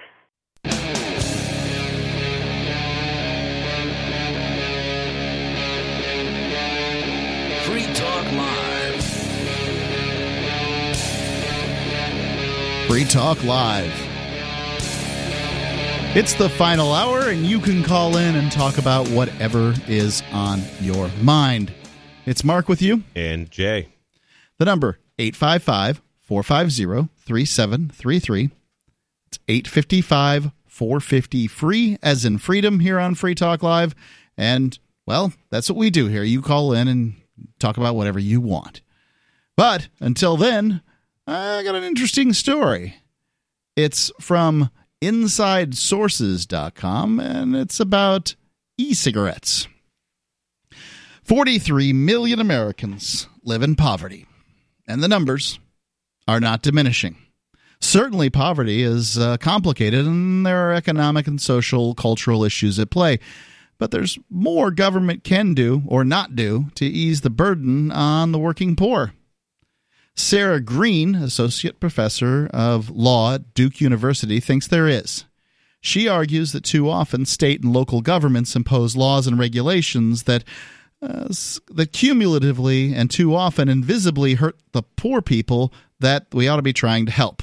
From driver's license suspension to eviction laws, these revenue-generating punishments disproportionately criminalize working Americans and perpetuate the spiral of poverty. That's the agenda of the system. Keep them down so they have to always struggle. And I think a lot of people see this. They look at poor people. They say there's bad decisions being made, and there are, right? Like, a lot of times you're, cigarette smoking done by poor people if it wasn't disproportionately. For taxation and government regulation, I believe poverty would pretty much be to the folks who have serious mental disabilities. Like all the homeless people I pretty much meet, they have a mental disability, is what I've determined. There are people who can't work. Especially here in New Hampshire, where there is a help wanted sign everywhere, and there has been for 2.5 years since I've been here. I don't know what it's like in other places, but I'm fascinated by this fight for 15 that continues to go on when I see signs on the side of the road advertising $23 an hour for warehouse workers. Yeah, there's a place I just drove by,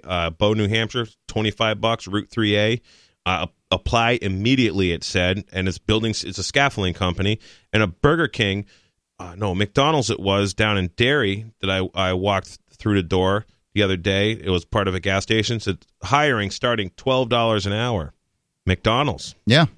I can't understand why people are going to work at McDonald's when they can go to work at these other places, but maybe it's because of age or flexibility of hours or whatever it might be. And it was a bunch of retirees in that McDonald's. I had all the people I glanced at, they definitely all had, AARP cards. They were eligible.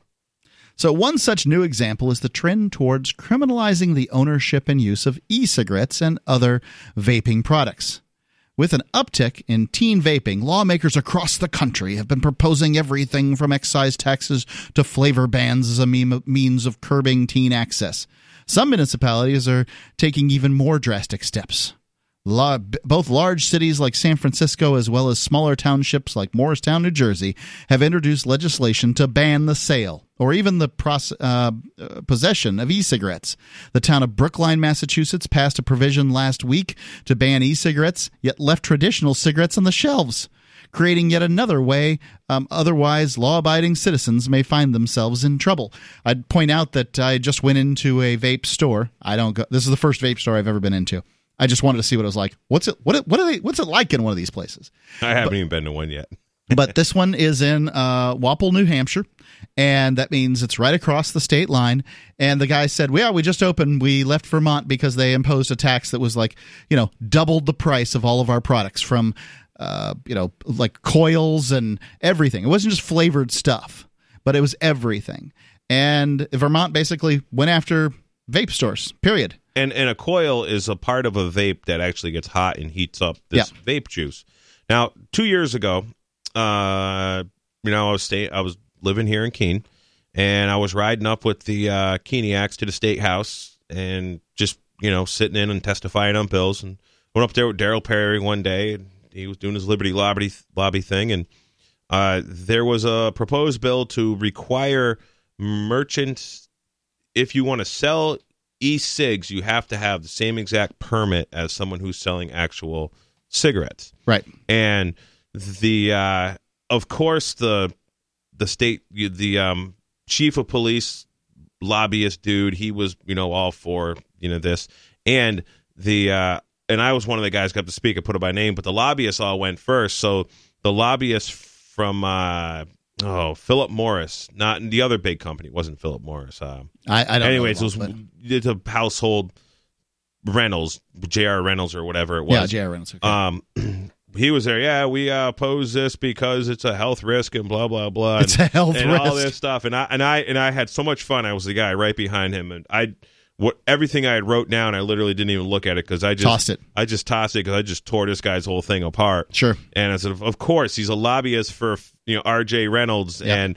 And he he wants competition out of the way, and of course, the lobbyists for the police, they want more reasons to go harass people. Well, especially young people. They want to be able to talk to young people because the more you talk to the more contacts you have with young people, the more things you can find to arrest them for. Young people are just easier to arrest, and it's a job. It's a cop's job to arrest people. Yeah, the less educated someone is, and the less they understand their rights, they're low hanging fruit for police. And for me, it's not that I love vapes or anything like that. I don't vape. And I quit smoking a few years before vapes came around. I probably would have switched to them to help facilitate quitting when I quit, but there wasn't really an option when I was doing it. So, forget about it. Well, it doesn't really make a difference. But ultimately here is, first off, we know cigarettes are bad for you. Yep. And we know that vaporizers contain fewer of the chemicals that are bad for you from cigarettes. And you have vape juice options that, like glycol polypropylene is like some of the lower end El Cheapo vape juices have that glycol in them. And what the glycol does is it makes it very stable, the juice, whether it's 110 degrees or whether it's 15 below zero, it's consistent. So what'll happen is if you got like somebody's natural, it's just like a vegetable, I can't remember what it's called, vegetable glycerin base. If you leave that in your car and it's like below 45 degrees, that thing's not going to work until you warm it up. Or what can happen is it can actually crack it and freeze it if it gets way down low, and the teens will actually break these devices. So you got to be, and some of them, I imagine they're expensive like anything else. You got good ones. Oh, they got $100 ones of these things. Sure. So you start breaking a couple of those, because you left it in your car because you can't bring it into work or because whatever, you forgot it here in New Hampshire in the wintertime. But there's a lot of healthy options in the glycol polypropylene, which is basically your antifreeze, that kills doesn't your seem dog. particularly healthy. Right. I mean, it's in, your El Cheapo ranch dressing. It's in a lot of things, glycol polypropylene or polypropylene glycol. I'm sure somebody's yelling at the radio right now.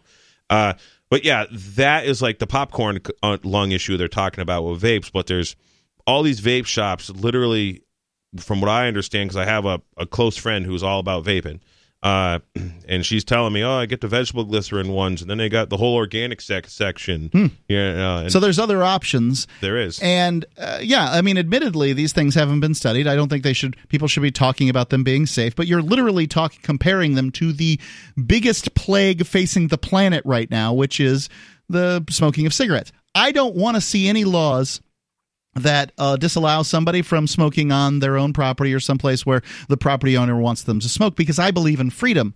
However, I also understand that smoking is not good for you. And I don't want to see any more taxation or regulations, because taxation and regulations, they really only affect the poor. Well, that's it. they certainly disproportionately affect the poor. And in this case, when you're going after explanation, when you go after e-cigarettes, you basically drive up the prices of the e-cigarettes, because people can still get the vape stuff. You drive up the pricing, making it less likely that poor people will go for them. So I have watched people try to make the decision as to whether or not they were going to get an e-cigarette set up for $50 or spend $6 or $7 on the next pack of cigarettes. Yeah, the tobacco lobby is really anti-e-cigarette, big time. Well, that tells you something. The number, 855-450-3733. What are your thoughts on this? Am I seeing it wrong? 855-450-FREE. As in freedom, here on Free Talk Live, or the Discord rooms at discord.freetalklive.com.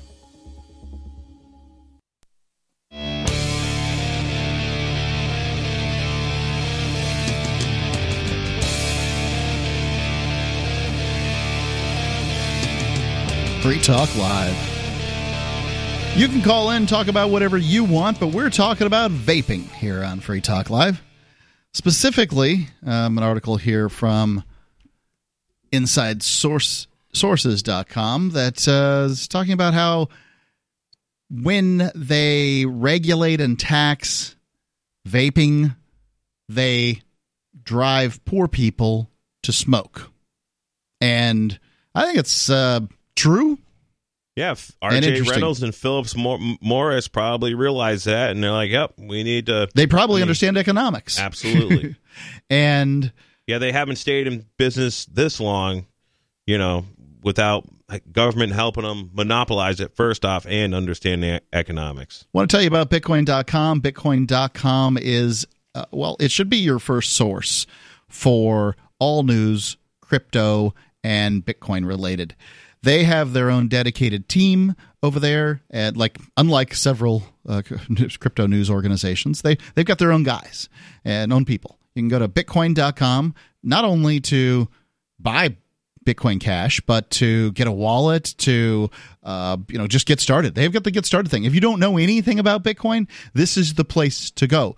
This is the starting point for finding out about cryptocurrencies. Go to Bitcoin.com and they'll help you out. As a matter of fact, they have made it now so that you can use local.bitcoin.com and you can buy, sell, trade Bitcoin Cash with dozens of payment options like PayPal, Venmo, bank deposits, remittances, or meeting in person, and with no ID requirements to sign up and to use the site, and all the communications are encrypted. It's awesome.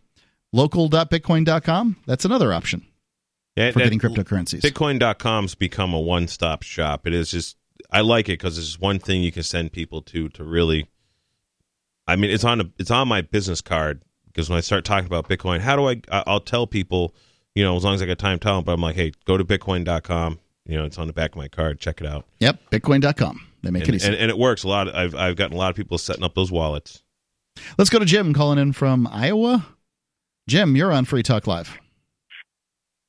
Yeah, I'd just like to... Can you hear me okay? I got you, Jim. What's on your mind? Okay, I'd like to talk to you a little bit about the Bible. I know you don't believe it, but here's a couple of things in the Old Testament, which was like 2,000 years ago when it was written. Okay. A little more than that, probably, if it's in the Old Testament. Anyway, in the Old Testament, it talks about there's nothing in the north. It's empty in the north, and they know now there's nothing in the north. It talks about the stars singing. Are we talking about like the North Pole?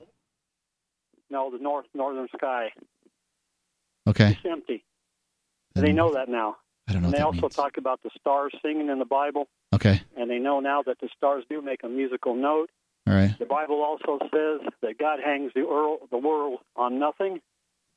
And that back then they thought it was held up by a man or something. Talks about the ark of the world. Prophecies all came true. That's just a few things. There's a whole bunch more. The prophecies can be tough because it depends. Go ahead. Don't go by. Just don't say the prophecy. Go by the other stuff I told you. What other stuff? The Bible says all Scripture is given by inspiration of God. And if you don't understand the Bible, well, wait a second, Jim. Which Scripture are we talking about? Hold on. Jim, I've read the Bible through 3 times. So when you talk about studying, that's I think I'm with. I've done whatever God could expect from me as far as reading the Bible. So when you talk about the Scripture is inspired by God, which Scripture? So the Bible wasn't a book until. Well, hold on. Old and New Testament. Revelation says. Well, why is it the Old and New Testaments? What about the apocryphal books from the Catholic Bible? What about the books? They studied that, and they proved those things are false. What do you mean false? Mormon is made up. Oh. Just like the Book of Mormon, they proved it was made up. I can tell what do you mean made up? I mean, are you telling me that, for instance, why did the Song of Solomon, Jim? Chevy is better than Ford. Ask any Chevy guy. Jim, why did the Song of Solomon make it into the Bible, but the St. George and the Dragon didn't? Because it was God's will. The Bible says, "Study to show thyself approved." Does that mean I know the Bible said, "Study to show thyself approved"? Does that mean? Here for 2,000 years, it stood the test of time. Well, so the Epic of Gilgamesh is older. Should I, based on the number of years, I should have believed the Epic of Gilgamesh is the truth, not the Bible, right? That wasn't. I'm talking about the scriptures that God gave. Well, you're just claiming that God gave them. I just gave you a whole bunch of things right in the Bible that nobody could have known back then because they didn't have telescopes. They weren't scientists. They couldn't have known that stuff. Well, the Greek scholars from before Jesus was born thought the world was round. Didn't lizard people tell them, or aliens or something? Well, you know what? You can make fun of the Bible. I'm not making fun of the Bible. You called in on it. I'm asking you some questions. I've heard you call the Bible a weird book and convoluted. That's God's word. When was that? No answer to God. God is not mocked. Oh, yeah. Hold on just a second here. When you stand before God, you're going to find out the Bible is true and it is God's word after all. I hope I do stand before God because I have some questions. You're going to be so scared you're not going to say a word. No. If you want to study the Bible, God sends His Holy Spirit to help you. Study to show thyself approved unto God, a workman that needeth not be ashamed. Rightly dividing the word. Why are you saying needeth? You're not from the 14th century. You don't need to say needeth. There's nothing holy about speaking in King James speak. That's just when the Bible is translated, and that translation just happens to be closest to the Hebrew and the Greek. Nah, the Geneva Convention's better. And the Geneva version's better. To translators. That's your opinion. Other Bible scholars say the King James is the closest. Yep, the ones that like the King James version. And the original Greek and the original Hebrew, and it came out the same. I don't trust King James. He was a king. That's why I don't trust him. I mean, these Bibles were translated by men who put their own spin on it. It's no different than reading the news today. We've had the Bible for 2,000 years. God's not a deceiver. He's not going to let everyone in the world believe his. Well, then why did he let the King James, the monks that translated the King James, add the Father, Son, and Holy Spirit when now the translators of the King James say that, yes, that it was absolutely just added in? I mean, there were hundreds of years of a mistranslation there that had to do with the Trinity. If they find out it's in italics that was added. Right. We know that now, but they didn't know that, when the people were going to Anglican church using theKing James. What do you mean? What verse are you talking about? Father? I'm sorry I can't hunt it down for you right now. I'm not the one to quote it, but it was added. It was added. That's why it was in italics, right? I don't know. I'm just saying that sometimes that happens. Sometimes that happens. Some of the verses are changed, and what we find out historically is that we've learned new things. The to learn what to do to be saved and what God wants us to do. Why do I have to be saved? Why did God put me in a condition that I have to be saved in? So you can resurrect your own personal Jesus. Our thoughts are not God's thoughts. Our ways are not God's right, ways. But I am created in His image, and presumably He's called fair and just. I understand what fairness and justice are, at least by my limited human understanding. I was Yep, it's my opinion. What? Look, maybe that's different from God. Maybe it is, in which case I don't want anything to do with him. I hope that I am separated for all eternity from somebody that would torture their children. You will be excellent from God from all eternity. Well, then, that'll be fine. You seem very, very set in your ways, Jim, but hope all the best to you. The Bible says it. I believe it. That's all there is to it. Yeah, well, I don't. I don't believe something just because it's an ancient text. Thanks for the call. 855-450-3733. Free Talk Live. Does your dog itch, scratch, stink, or shed like crazy? Come to Dynavite for help. Order a 90-day supply of Dynavite. Pick up 2 bottles of Lico Chops, get the 3rd bottle free. New improved Lico Chops with omega-6, omega-3, vitamin E, and now 6 extra direct-fed microbials. Even better for the digestive tract and immune system. And dogs love it. Try Lico Chops. Buy 2, get 1 free. This is Henry Lukasevic for Dynavite. DINOVITE.com.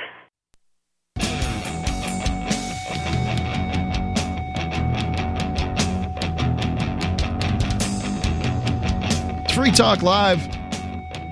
You can call in and talk about whatever you want to talk about here on Free Talk Live. If the last gentleman who called in there's perfect example. I am not a big believer in the Bible. I think it's a fine ancient text as ancient texts go. I just don't good stuff in it. Yeah, I just don't think that it is the unerring word of God. And I'm not at all a fan of the notion of hell. It's not that I'm some atheist or anything like that. It's just that these are my beliefs. But that guy disagreed. He stayed on the full segment and had every opportunity to say what he was going to say. And I asked him questions. That's what we do here on Free Talk Live.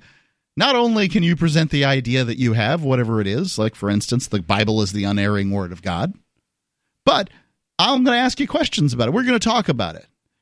And that's what we do here on Free Talk Live. We make it available. That's free speech. That's our goal, is that you can talk about what you want to talk about, and people are going to ask you questions. And there's constantly a bias. I don't care if it's with politics, religion. If you're into horses, you got people, they're going to love Arabian horses no matter what for everything. You got people that they're only going to drive a Toyota. They would only drive especially the Ford, Dodge, Chevy guys.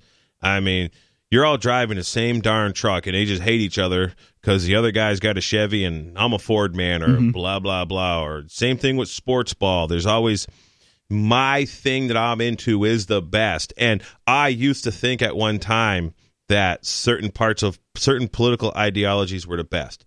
Certain trucks were the best because of the brand name. This whole, it comes down to branding. I mean, the American flag is essentially a brand, just as Chevy trucks is a brand, just as Patriots football franchise is a brand. And people just, worship these brands. And even the whole idea of FSP, Free State Project brand is come on. If you're brand loyal, brands never stay on top of their game. If you look at history of just brands in general, they usually, they're great at for one time, and then what starts happening is because the brand is so awesome and anybody will just go along with the brand, they start, basically milking this brand for all it's worth, and they produce a crappy product or whatever it is. Just happens. It's just cycles. It happens. Well, in the case the case of Christianity, for instance, this brand has really managed to hold on. Jesus is considered the man of the millennium, and I think he deserves the title of man of the millennium, the last millennium too, the second running man of the millennium. I think that Jesus is probably the most important figure in the last 2,000 years. But there have been a lot of people who've come in and ruined that brand for Christianity, and there'll probably be more. And I personally think Jesus is a fiction, a literal fiction. He could be. I've studied this, and I believe that we all have our own personal Jesus here in the real world. and we animate this Jesus or give this Jesus life every time we ask the government for permission, sign these documents that have an X next to your name, the cross Jesus died on. Even the character that your birth certificate, not the certificate of live birth, all the biological identifiers on that birth certificate with the name in all capital letters, it literally comes from the placenta, the afterbirth, and that has mom's DNA, and that is defined as a child by United States Code, by the whole Maternity Act of 1927. Everything that comes out of the basically out of the birth canal is a child, whether it's a baby. We can read this in the Maternity Act of 19... Well, so the Maternity Act of 1927 gets into this. United States Code gets into this. The Maternity Act of 1927 was repealed basically as part of the New Deal, and then a lot of that Maternity Act stuff got rolled into the New Deal, and this is where the all the states started getting the same exact birth certificates because they used the birth certificates to create this entity that everybody operates as. And this is, the entity that I am using as entity is essentially intellectual property of the state or copyright that they enforce. And this is why when you go to court and you're operating as the name on a government document, that name and date of birth, you have no rights because you're exercising, I want to get some calls here, Jay. Excellent. So we go to first. I want to tell people, please go to 123.freetalklive.com if you're a business owner. If you want to find out about this new advertising program that we're embarking on and get involved, I believe this to be an innovation in advertising. 123.freetalklive.com, and I think you're going to be very, very happy if you get involved there. Let's go to David calling in from Albuquerque. David, you're on Free Talk Live. Jesus Christ. I don't know why that's funny. It's perfect, though. What's on your mind? You brought up something. First, I just want to say, first of all, that you can eliminate all those silly rules if you're willing to use your body. If you just stand up against it, you can make all the rules just how you want them to be and not play by their rules anymore. Which rules? It's just which rule do you any rule that you don't want. Remember, might makes right. So that's all I wanted to say was you can change all those rules. We're not bound. Let me. Jay brought up horses, so let me bring up my horse analogy again. I remember when I was a kid, I had and that brings that up too. I like about 1/8 Arabian in my quarter horse, I had I agree a 1/8 Arabian quarter horse mix, and I taught him. I could lead him around without any lead rope at all, nothing. And I did it by, first of all, just using a lighter and lighter rope. And I got to the point where I could literally pluck a hair out of his tail and wrap that around his neck, and he would follow me. And then I got so that I could use an imaginary rope and just pretend like I'm putting that around his neck. And then he would follow me. And then you can look on YouTube, you can see horses that are tied up to plastic chairs and stuff like that. Yeah, they're not going anywhere. And they just, yeah.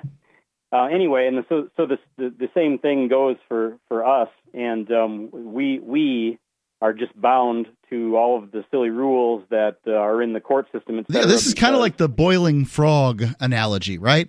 That things get changed over time, slowly and gradually, and you'll put up with anything until you're dead, which is basically what happens there, and that's kind of how it goes. What you're saying here with the horses. Yeah, and remember that's just an analogy for humans because we're the exact same. And what I'm saying is that today, the people, the average person, is the same as that horse that's being led around with an invisible rope. If they only knew that they could turn and walk a different direction at any time that they wanted, and that nobody could stop them. They could do that, but they don't believe that they can. They believe that they're actually bound by that heavy lead rope that they think is there. But conditioning and socialization are powerful. But there are some horses that are very smart, and their spirit is very, very hard to break.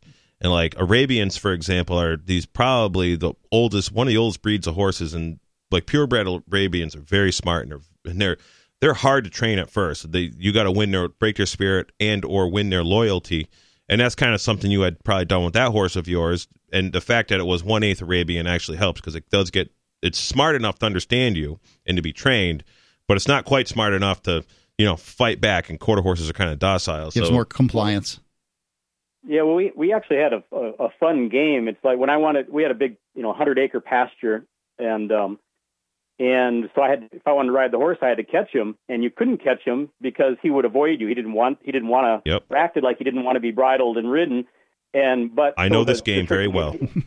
Yeah. So the trick to get him was, and most other horses, was to put some oats in the bottom of a 5-gallon pail and bring it out to him, and he would see the pail come up to it. When he puts his head down in the pail, then that's where you put the rope around his neck. And then once you got the rope around his neck, then he says, "Okay, you got me." But the thing is the horse knew the whole game before he ever walked up to the bucket. He knew that he was pretending to avoid it, and then he was acting like he was avoiding it. And he'd come up and put his head in the bucket, and then he would act like he was surprised that he got caught when the whole time he knew he was going to get caught. It was just a game. Right. If this can't happen over and over again, he doesn't figure it out. But, we all trade certain things for some of our liberty, and that's probably what he was doing, was trading a little bit of oats for his liberty for at least a period of time, and riding wasn't so bad. And just like the horse, humans get small rewards for their compliance. Thanks for the call, David. Appreciate it.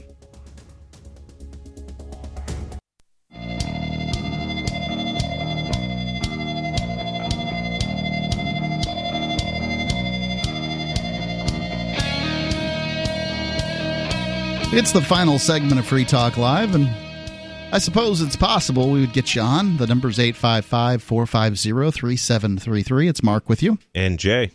Talking about vaporizers here, these e-cigarettes, and how towns, cities, states, they're criminalizing these things or regulating them and taxing them and doing all this kind of stuff. They're super popular, and they're taking a huge market share from legacy tobacco. Well, that much is true, and it seems to bothers somebody, I can tell you that much. Just follow the money.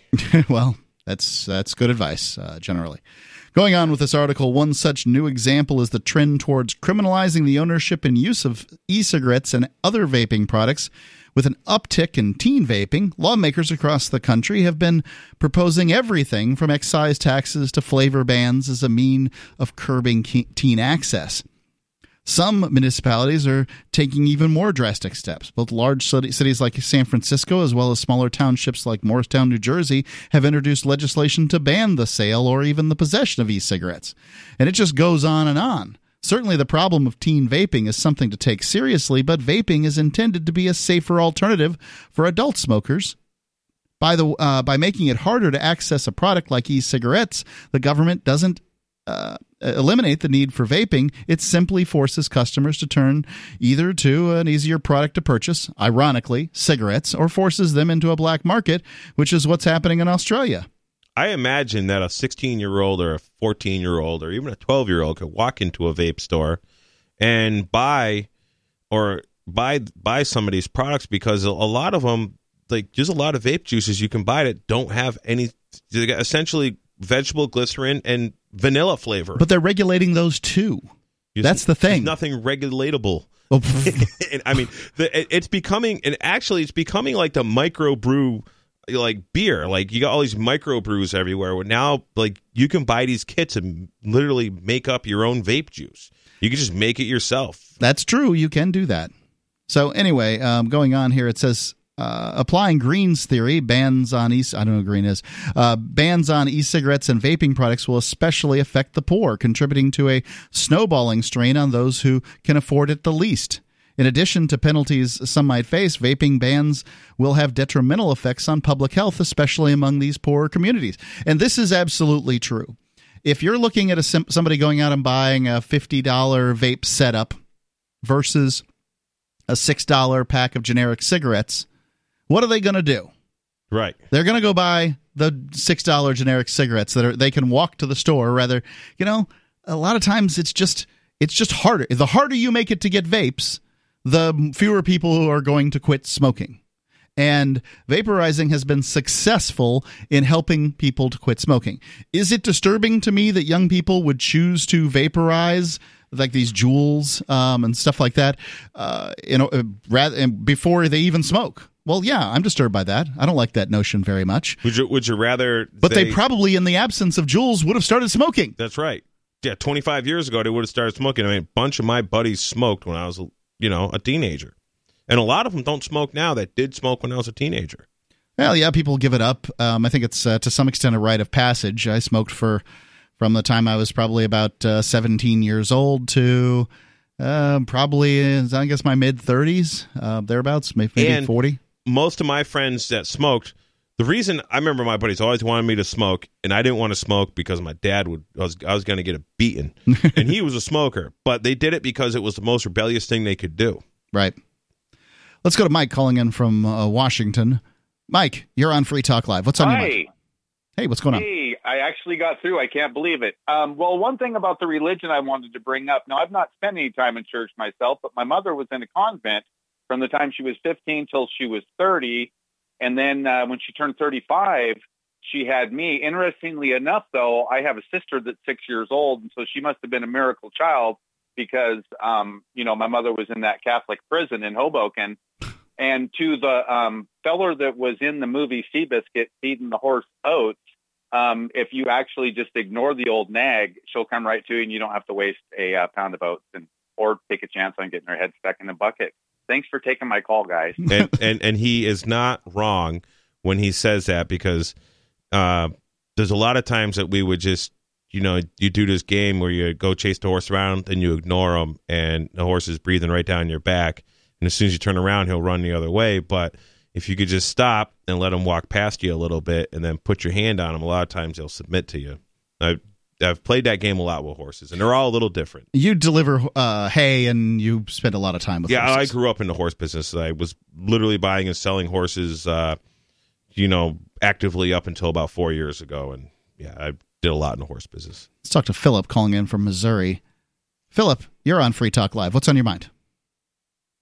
Hi. Again, my name is Philip. You guys were talking about birth certificates earlier today. And Well, I was. I have a really... Right. And I had a really interesting story that I had to tell. Okay. And that is that I was born in 1980 in Roswell, New Mexico. All right. And my mother never knew, well, of course she knew, but she never said who my father was. Okay. So being in Roswell, they just wrote my father down as E.T. Are you serious? What did that stand for, though? Absolutely serious. Extraterrestrial. Well, yes, that's what it stands for in the movie. Okay. All right. So maybe Edward Townsend. Okay, so it could have been short for a name. All right. Edward Townsend. What's that about Edward Townsend? I mean, can we all just do a group search of Edward Townsend and Roswell and see if something comes up, please? Why would that? Why would a whole bunch of people doing it?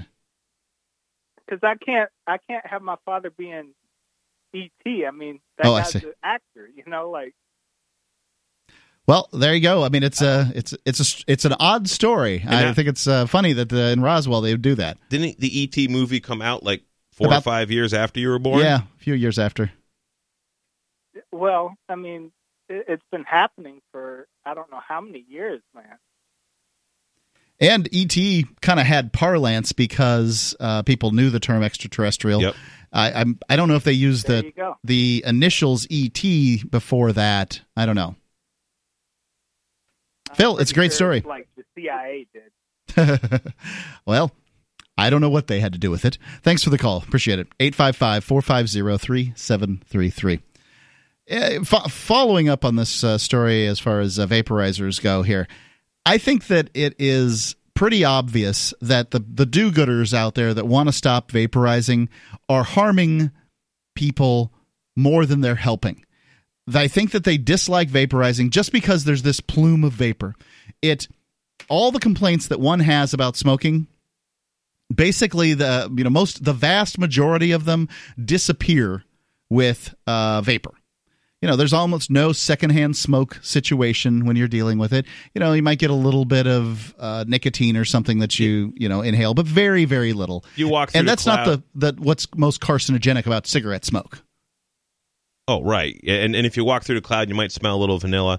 And also with the cigarette smoke, I mean, these guys are purposely the cool cigarettes, for example, they had this really small particulate fiberglass, and what it would do is it would actually get into your lungs, and so you could absorb more like nicotine, or somehow it would mess with you. And this was like a big thing that the makers of Kools got like sued over years ago. I don't even know if you can buy Kools anymore.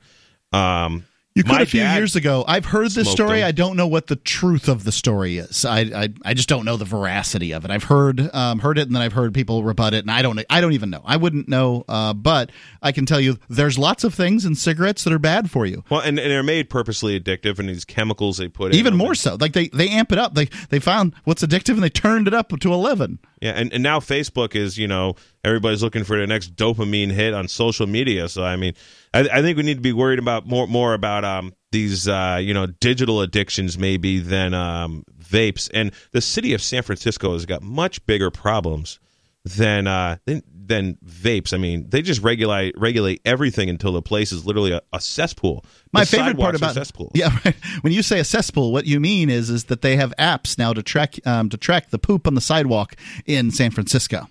Well, this is what regulation will get you. It's almost unpredictable to me. I'm very surprised to find this, but sure enough, it's there's just humans pooping on sidewalks in San Francisco, and somehow or another we're worried about vapes. It's amazing what you can get that city council to chit chat about. Oh, absolutely. When they can't solve their own real civilization problems. It's been Mark with you. And Jay. You can check us out at freetalklive.com. Over there, you can sign up for our newsletter. We'd love to have you get our newsletter basically once a month. You find out all the fun stuff that's happening with Free Talk Live and ways you can be further involved. It's just freetalklive.com, and the newsletter sign up is right there. Taxation is theft. You love Bitcoin. It's the future, right? Well, no, not if everyone stops using it. I mean, think about it. How many places in your town take Bitcoin? One? None? Let's be real. If this Bitcoin thing is ever going to happen, it's going to need your help. The good news is, the guys at AnyPay have your back. We built a website called helpmetakebitcoin.com, and it's a place you can send any business, and they'll be set up to take Bitcoin in 5 minutes. Helpmetakebitcoin.com.